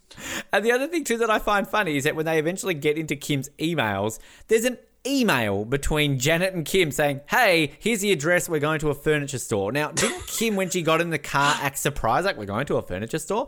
And also, like, 2001, did kids, like, I was 14, you were what, old? Like, did we communicate with our friends with email? I mean, I think, like, that was still when we rang people up. I don't think text messages were quite a thing then. I don't remember email being a thing. I feel like we actually used a phone and rang people up at that point. And that's probably more secure than emailing, where your parents can actually read your emails. Plus, Kim's not driving. Why does she need to know where they're going and what the address is? Yeah. Like, if somebody's coming to pick you up, you're like, okay, we're going to be going to this address exactly. Now, the directions are you want to turn right on 3rd Street. Oh, actually, you know what? Never mind. I'm going to be driving.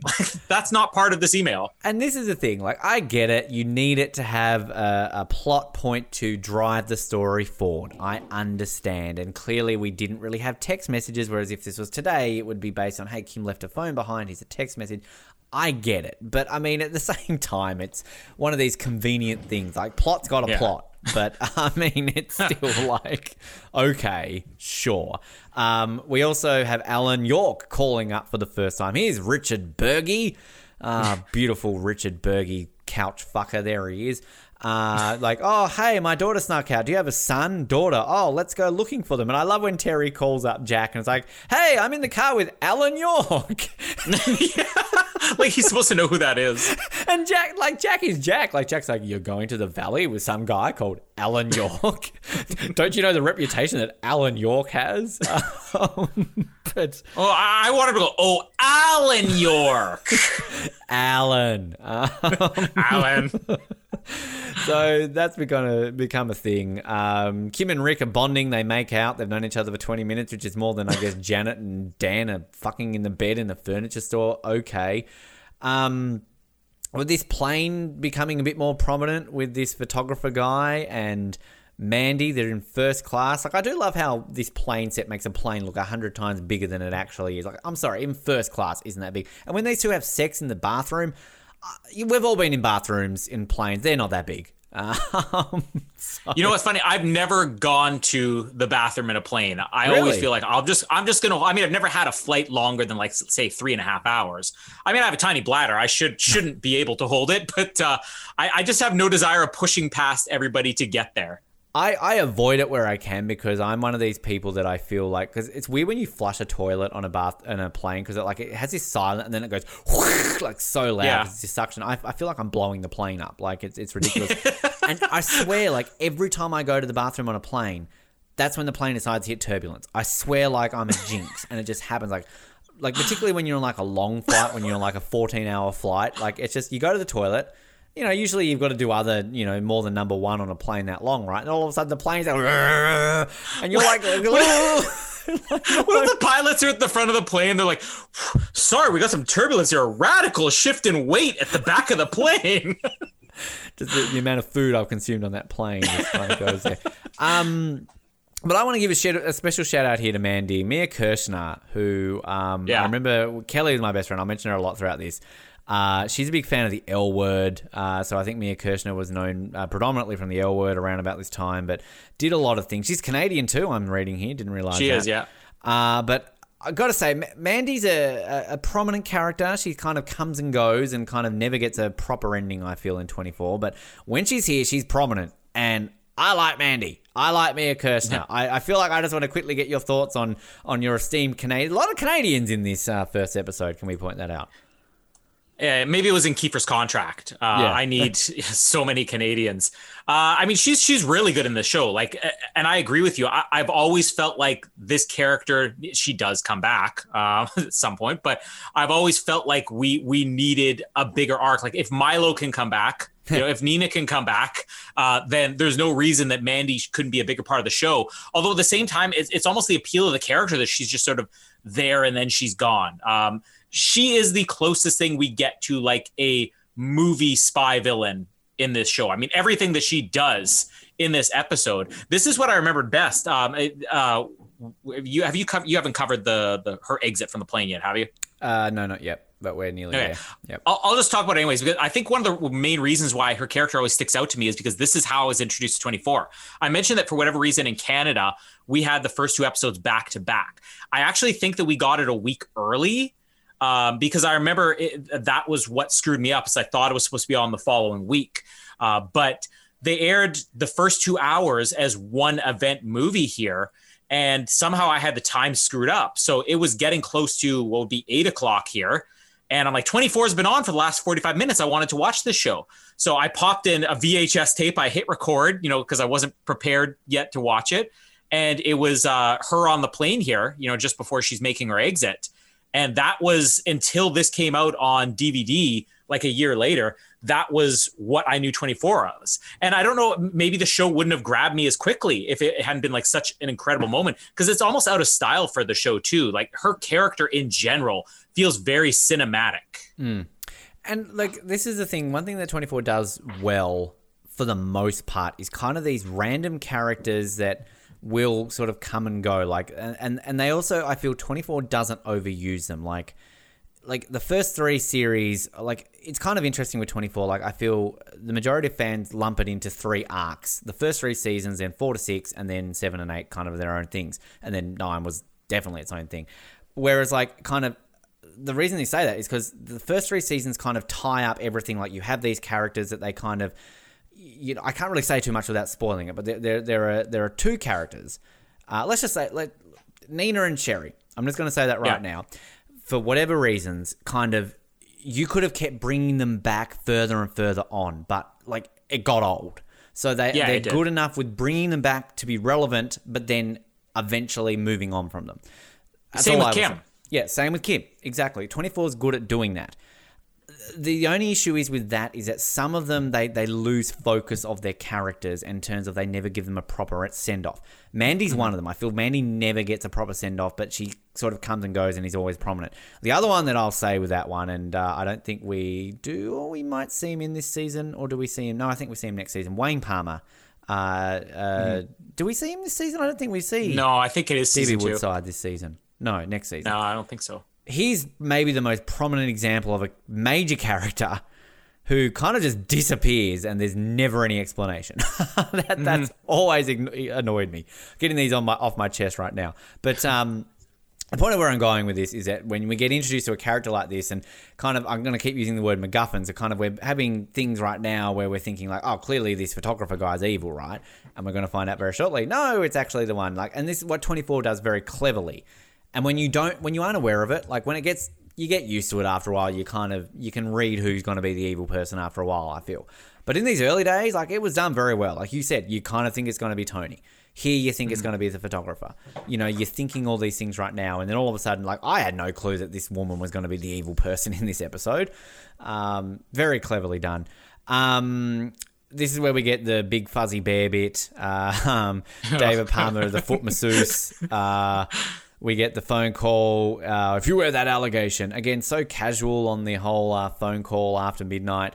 And also, too, like, I love how everyone in this campaign headquarters is staying up late. Like, I feel like, okay, I get it. They're busy. They've got the big day tomorrow. That will kind of secure his nomination for... I think he's a Democrat. I'm assuming he's a Democrat for the election. But wouldn't you also want to get an early night's sleep because you're going to have a very big day the next day? Like... I'd love to get Barack. I'm sure we'll get Barack Obama on the show one day. That'll be easy. Yeah. Like, hey, Barack, the day before you were officially granted the Democratic ticket, were you up all night or did you get an early night? Like, So yeah, we get if you wear those allegations, and I'll talk to you tomorrow, Maureen, and then, plot twist, he walks outside and all calm. And again, as we said before, the writers had no clue what this twist was going to be. They didn't know they were going to get picked up. But I will say it works. Like, this plays in perfectly to this storyline. Like, if I didn't know that, I wouldn't have known that. So, I didn't know that. Well, there you go. You do now. George wakes up. He gets told the information. Cool. George goes off. You'll live to regret this, Bauer. Can I also just point out the technology, as I said, dated, the iMac in Kim's room, like how that's very, very dated. Kim wants to go home because she's got 5 missed calls from her mum, and Rick and Dan are like, hey, yeah, sure, we'll take you home. Janet's like off her tits. Like she's... Sex with Dan is that good you get stoned. It really is. Speaking of sex, again, the fucking in the toilet... I'm sorry, that photographer is the worst sex ever. Like, I wasn't even sure they'd done anything, to be honest, watching the episode. Colin, this is sex. I get that part. I was fighting. I was expecting Janet and whatever his name is level. But this is what's so great about Mandy, right? Mandy's gone from being like, so David Palmer. Then she's like in the bathroom, like having sex, and she's like, maybe we can hook up in LA. And he's all just like, yeah, maybe. And then he leaves, and she's just like, see ya. The funny thing is, I'm not even joking that I didn't even realize they'd done anything, because the way the scene plays out, it's almost like they haven't started yet. It's like, guess what? I got to interrupt it. I can't finish this. Because she doesn't even seem that interested. Like, if he just finished, she's like, all right, well... That's what I'm saying. He's give me a call terrible. sometime. Like, 5 seconds. We got Dan stoning a poor woman because he's that good at sex, whereas this guy is just like, and then he... That's the thing about the Germans, right? Germans are just bad in bed. It's a well-known fact. So, anyway, but this is when we find out, plot twist, Mandy's evil because she drugs a flight attendant. Now, the one thing I would say that would be weird now, looking back at this airing after 9/11, is that clearly this was filmed before 9/11, right? When back in the day, you could sneak a bomb on a plane and have a needle and, get a flight attendant. But that seems a bit weird. They did edit a fair bit of this out. Clearly, there was other scenes filmed, but 9/11. So, like, you see the plane apparently blow up in the original cut. I think in the trailer you do see a plane blow up, and I think there was a fight before she goes off the plane with maybe another flight attendant or something. But they edited that out as well. So, a little bit more to this scene, but no, she drugs a flight attendant. We reveal that there's a bomb in the fire hydrant. She puts like plastic explosives around the door or something like that, and boom, she gets sucked out of the plane. The plane blows up. Gotta say, why did she only give herself 30 seconds? She cut that a bit thin. Couldn't she jump out of the plane before the bomb goes off? Because I kind of feel like you're within the vicinity of the blast radius there, Mandy. Could have backfired. That's just how she rolls. That's how Mandy rolls. One thing similar to what we've done with I don't know if you did this on Total Drama Island. I do apologize, Colin. I did not listen. Didn't watch either. Didn't watch either. But of course, what we do on the other shows is we rank, we top 5 moments of the season, things like that. So often what I will do is I'll say, book note this as a potential top 5 moment, and we usually go over the nominees later on. It's very early days, but this was a shocking twist. I feel like the plane kind of blowing up, her all of a sudden out of nowhere being a mole and blowing up the plane. So I'm just noting this as a potential one. I don't think it will make it. I think there's clearly 5 other moments in this season that will top this, but as a potential nominee. Jack's concerned still about Kim. He's on the phone to Terry and Alan York. And kind of Nina's listening into it and asking, is anything wrong? And no. And then what is this, Colin? Like 4 minutes after the explosion, 5 minutes after the explosion, Tony's stands up straight away. Hey, Jack, a 747 just blew up over the Mojave Desert. And Jack's like, oh, okay, yeah, get the passenger list and all that sort of stuff. Now, I'm sorry, I love this show to bits, but come on, where's the reaction? It's a 747. There's like 300 people on that plane, right? That's a big fucking deal. B, this is a big deal. A 747 just blew up over America, right? And C, how do they know so quickly? I'm sorry, air traffic control are still looking at their radars going, yes, United Flight 723, are you there? United Flight 723, are you there? We've got a problem. They're calling it in. They're sending authority. It's the desert. They don't have people reporting. I just saw something fall out of the sky while I was on my evening walk through the desert. And Tony literally says, initial reports are that it's a bomb. Again, not to make 9/11 a thing, it always happens in our episodes, but when the first plane hit the Trade Center, right? People were like, oh, wow. It took a while. It took to the second plane to hit. 45 minutes. Till people kind of thought, well, hang on a minute. This could be an attack. And even then, it wasn't fully known until probably the third plane hit the Pentagon, right? That, okay, fuck, something's going on here. So, again, plot's got a plot. I get it, but as much as we love the show, this happened in Third Watch. As much as I love the show, you've got to call out bullshit when you see it. This is bullshit. Anyway, basically, you feel like Jack needs to drop this is going to be a long day line here, right? Also, Dan doesn't take Kim's turn off, so, something's on here. What's wrong? Dan and Rika, this is night's only getting started. Something's got to be going on here. They nearly hit Terry and Alan York in a cross-section. Alan York. What a man. There's a new t-shirt. I love Alan York. And the ending, and again, this is what 24 does, usually ends on a cliffhanger, but the cliffhanger here is we see Mandy opening up a parachute, which, again, it's kind of filmed in daylight. That's a bit of a mistake there, I feel, because you do see the sunrise in the background. So there's our first episode. Anything to add on those final? Actually, I would say the iconic ending of 24, of course, is always the shots on the faces with the split screen. I always love that. I don't know about you, but I would always focus on one and try and guess which one they're going to end it on. That was always my little I'm pretty sure I did the same thing. Yeah, I would stare at Jack's cell because you would never know which one's going to be the cliffhanger at the end. Unfortunately, we don't really get one here. So anyway, that's episode 1. I mean, I already kind of gave my opinions on him taking out Mason so quickly. Although still, I do love that is the first time we see Jack do a Jack thing. But it's a bit of a stretch. And the fact that Mason's just Mason would have a million excuses he could give to get out of this. And instead, he's just all right, well, here, I'll give you what you want, Jack. Now I'm going to leave now. I don't buy that Mason's just walking out. Especially, we see Here's a character that maybe just isn't fully developed because we see Mason's going to be a completely different guy as the season progresses and beyond. But with Tony and the Nina thing, it's hard to keep up, I think, at this point. I mean, I know because I've seen the show before, but you're already being told that Jack and Nina had a thing. You're trying to figure out, did Jack cheat on his wife? Was he with her before he was with his wife? And then to throw that in there, and then for them to just sort of introduce in this soap opera way where she mentioned something about Tony. I think it's oh, nobody's gonna know. Oh, Tony will know. And it's oh, you know about Tony already? Yes, I know. I have eyes. It's just a little bit too soap opera-y. plus, I would think of the CIA, they would have to disclose this, you know? Yeah. Mason is doing some shady things. I think that Nina right now, there's grounds for Jack to also drug her and pin her down on a couch. He'll stop there. He's a married man, happily married again. But I mean, if Nina is the one person he's trusting and she's been hiding this, when in the CIA you would have to disclose you're in a relationship with somebody else. Well, it's a CTU, Colin. Come on now. CTU, which, by the way, the CTU. Okay, so they say that Palmer is one thing I really like in this. I completely forgot about. Palmer is no fan of the agency. They say now, whether that's the CIA or the CTU. I mean, is Palmer basically out there on the campaign trail saying defund the CIA? Like, well, is that his 2001 thing? And that's what I guess, like, kind of where you also another reason why you meant to believe George might be evil, right? Because he's like, he's no fan. You know, as soon as he gets elected, we're getting shut down. Like, yeah. Yeah, and you get that. I mean, for me, I'm not saying, you know, I would agree with it, but from George's perspective, he's like, it's the middle of the night. How far are we going to go to help this guy? Yeah.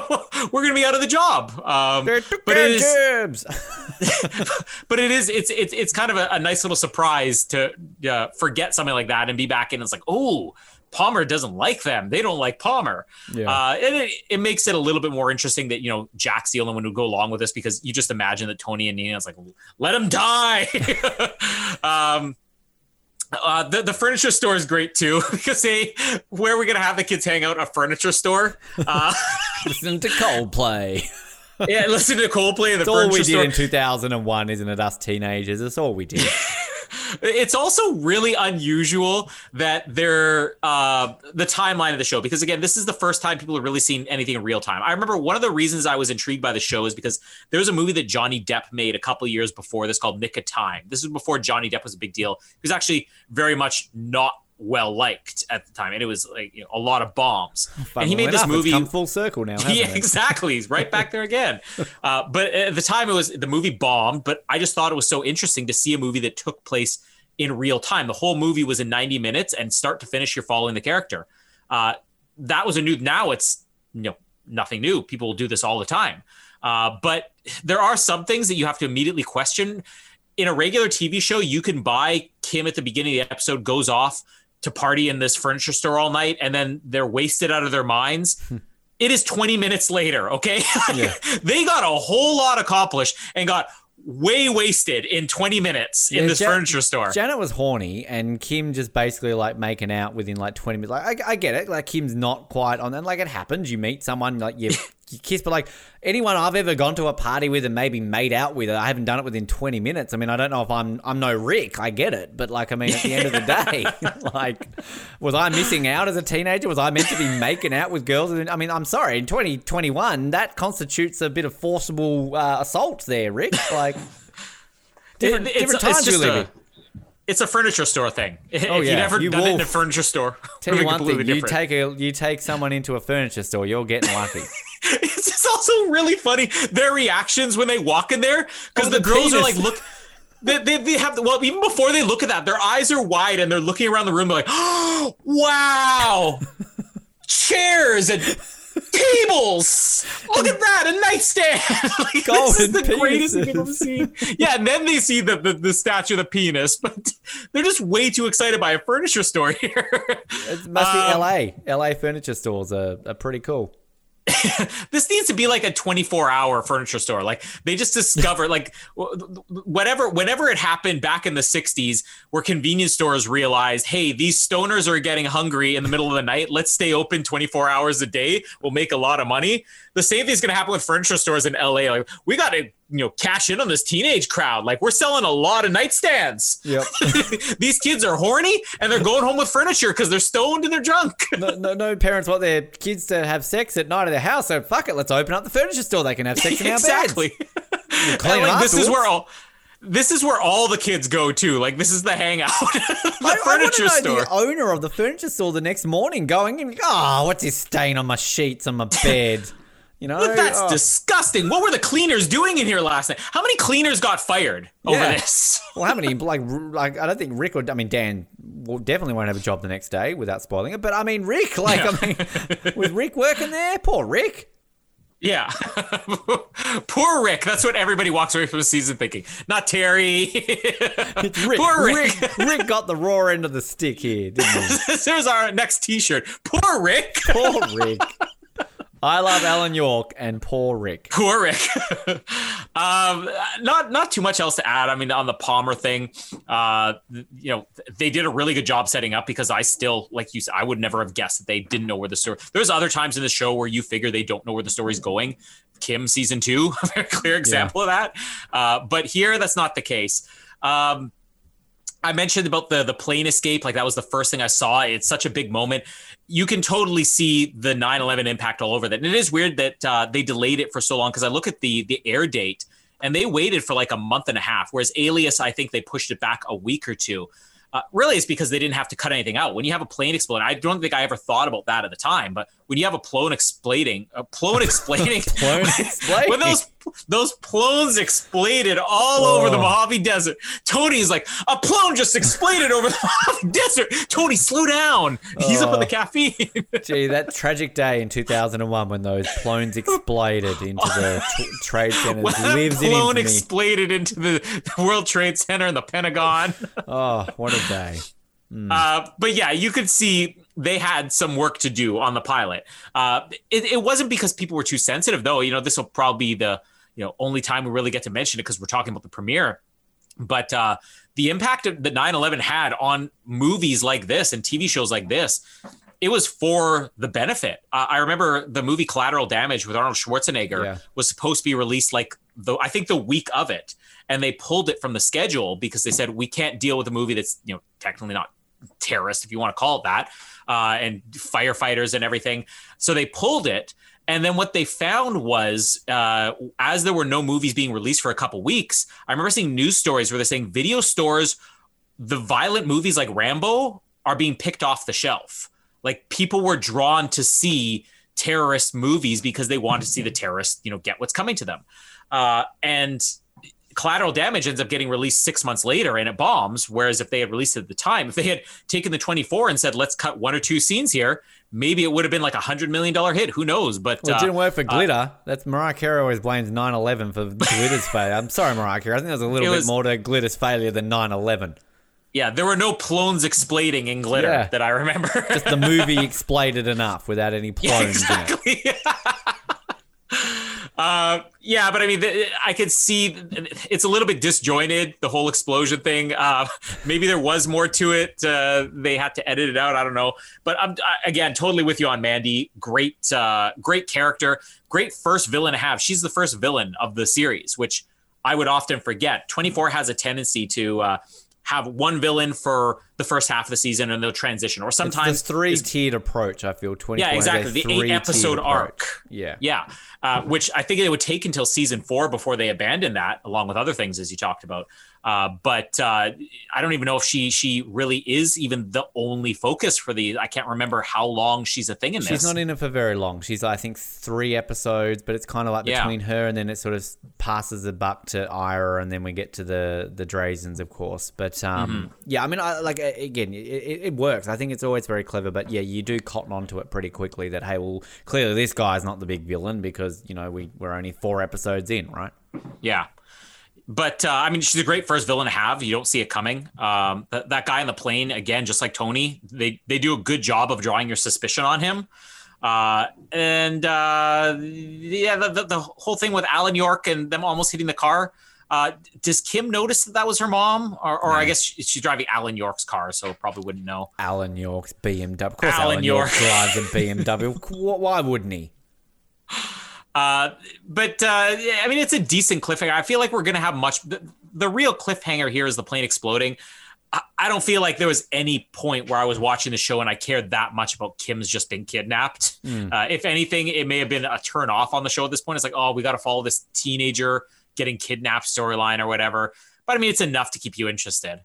I remember when Kelly watched this, she said, oh, this is a bit slow. I wouldn't agree with the fact that, but I mean, compared to other 24 episodes, this is a slower episode, let's be honest. But I mean, there's still enough to hook you in, I feel.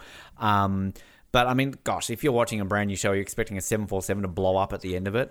One thing I will say too, that 24 does do is that it kind of just, like, you'll have a massive thing happen, which, again, if in real life a 747 blew up over the desert in continental United States, it would be a massive... This would be blanket 24-hour news coverage forever.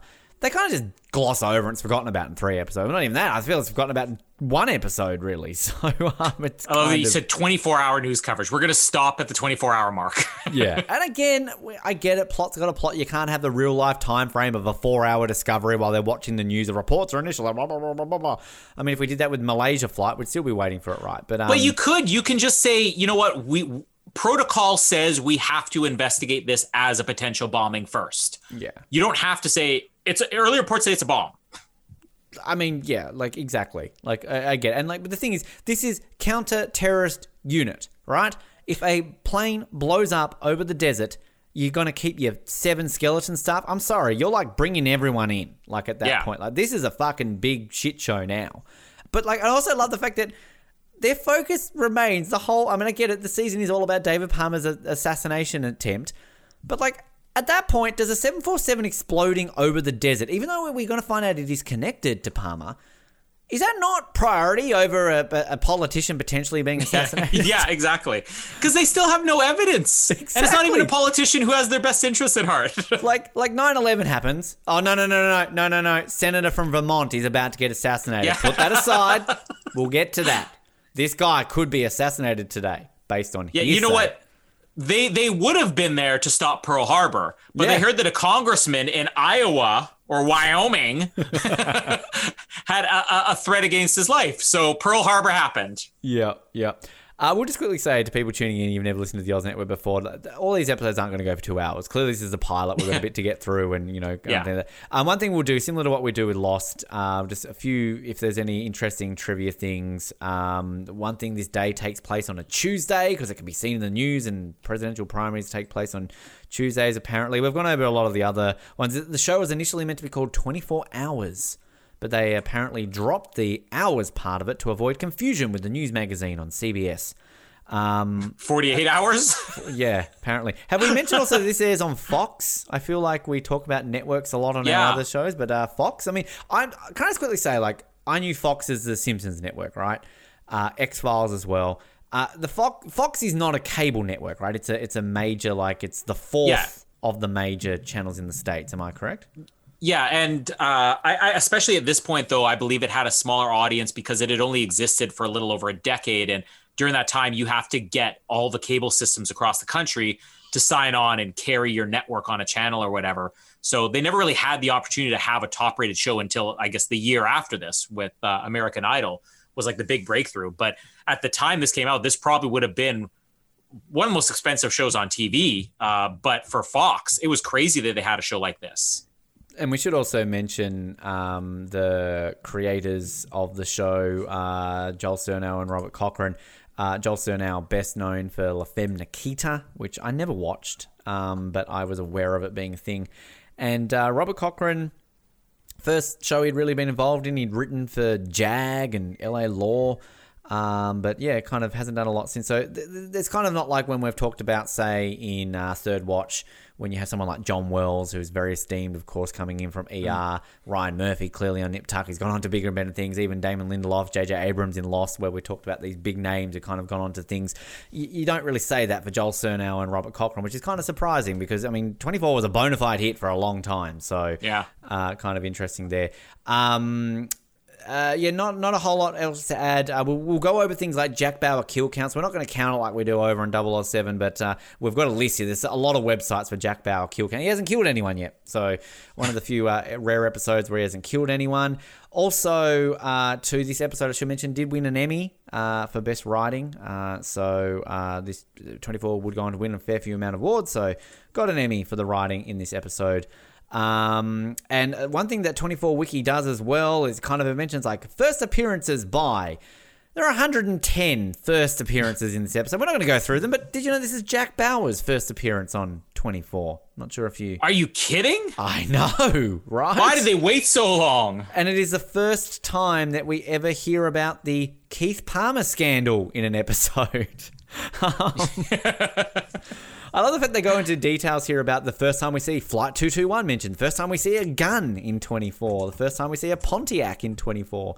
So all these kind of random things as well. One thing too, actually, before we get into our ratings and things like that we do here, it's interesting. Season 1 is only listed as having 5 main cast members. So someone like Carlos Bernard is not a main cast member this season. Penny Johnson-Gerald, not a main cast member, which is interesting. The only 5 are Kiefer Sutherland, Jack Bauer, Leslie Hope, Terry Bauer, Sarah Clark, Nina Myers, Alicia Cuthbert as Kim Bauer, and Dennis Haysbert as Senator David Palmer. All 5 appear in all 24 episodes of Season 1. Carlos Bernard appears in 23 episodes, so maybe he didn't quite make the quota. See if we can try and pinpoint which episode he doesn't appear in, and maybe Cubby does instead. So how we wrap up these TV episodes, if people aren't familiar with, we obviously do our usual buy it, bin it, rent it scale.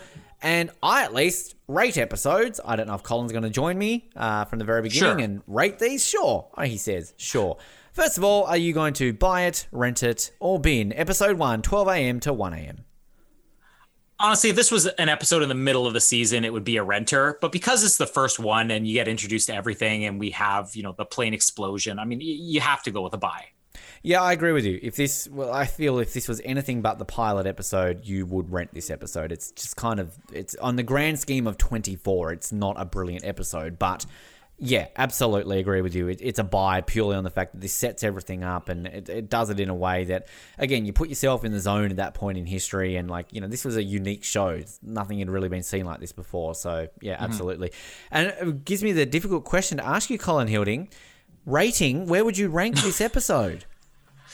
I thought about putting it somewhere in the middle, but again, just because it's the original, let's put it at number 1. Oh, I agree with you, Colin.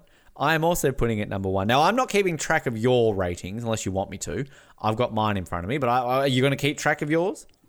I will now that you mentioned that. It might help. I mean, you get to episode 52 and you're like, what did I have at episode 36? I mean, I could just make it up. You're never going to know, right? Yeah, exactly. Well, I could literally, I've got it in front of me, but I can't be bothered because I can only think about myself one at a time. Next episode, of course, is 1 a.m. to 2 a.m. It feels so weird with these episode titles not actually being names. Get a bit more Walsh. We get a bit more Mandy. We get a bit more David. I mean, I'd say the episode 2 probably stands out a little bit better than episode 1, but we really start to get into, the motion of things and as we keep moving forward in the beginning of 24. Any initial thoughts on episode 2? It's later at night, or earlier in the morning, or later in the morning. I don't know. One of those. These episodes kind of blend together for me again because I saw them as one originally. So there wasn't necessarily the big cliffhanger when I saw it originally. I'm sure when we do watch this one next week, it's all going to come flooding back to me. I believe we get Ira Gaines for the first time next episode, do we not? I like a bit of Ira. Yeah, we do. We do. What's the... he was in something we watched, wasn't he, recently, I feel? The guy who plays Ira, Michael Massey. He was in something. Let me see. Well, I'm looking at this right now because I feel he was definitely in something we recapped. I mean, he was in The Crow, but I watched that. I don't think we covered it. He's in the Catwoman. It was in Catwoman. Okay. Yes, he was. I remember him now. Yeah. God, try to forget that movie. But anyway, he was a voice in Underdog. Oh, there we go. Let us know what you thought of the first episode of 24 if you're watching along with us. And it's going to be similar to all our other shows. We will, same format each week, have the episode. And then, of course, end of season, we'll do a season recap. And hopefully, too, like we have done with our other shows as well, our aim will be to try and get interviews along the way. We actually have interviewed somebody from 24 before because he was also a prominent person in Nip Tuck. So we spent half of that talking about both. I'm not going to tell you who that is. I don't want to spoil it. Colin's probably looking at me going, I didn't know that Michael Beach was in 24. He was in Nip Tuck. So anyway, we'll try and find it. And similar to what we did because of doing Lost, Nip Tuck, and Third Watch all at the same time, we found many actors who kind of were in 2 of the 3. We never found an actor who were in all 3. So maybe we might find an actor who was in all 4. Maybe that doesn't work because if they weren't in all 3. And Total Drama Island. And Total Drama Island. And Smallville. I didn't know Samuel L. Jackson was in 24. So stay tuned as we come back for another episode. My name is Ben. I'm going to go jump on my plone to get it exploded. And see ya. And my name is Mom. Thanks for downloading this episode of the Oz Network. Make sure you never miss an episode by subscribing to the podcast via Apple Podcasts, Spotify, Stitcher, Google Podcasts, or by copying our RSS feed into your preferred podcast provider. And while you're there, please drop us a rating and leave us some feedback. You can also be sure to stay up to date with all the latest episodes and happenings from the show, as well as finding out how you can get involved in upcoming episodes by following our social media pages on Facebook, Twitter, and Instagram, as well as getting everything you need under one roof at theoznetwork.net. Thanks again for listening, and we'll speak to you next time.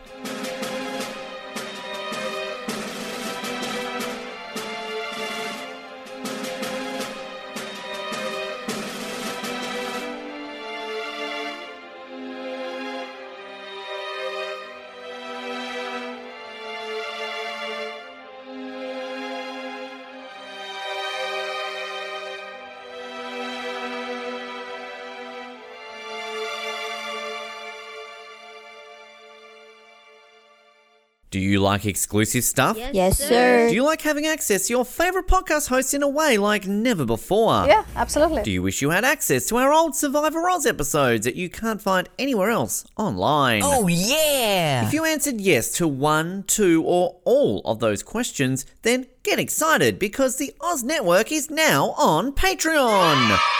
That's right, your favourite podcast has jumped on the Patreon bandwagon to enable a better listening experience for you, our listener. For more details, simply head to www.patreon.com/OzNetwork, where you can sign up for as little as $3 a month. It'll be the best decision you make since that last bad one you made.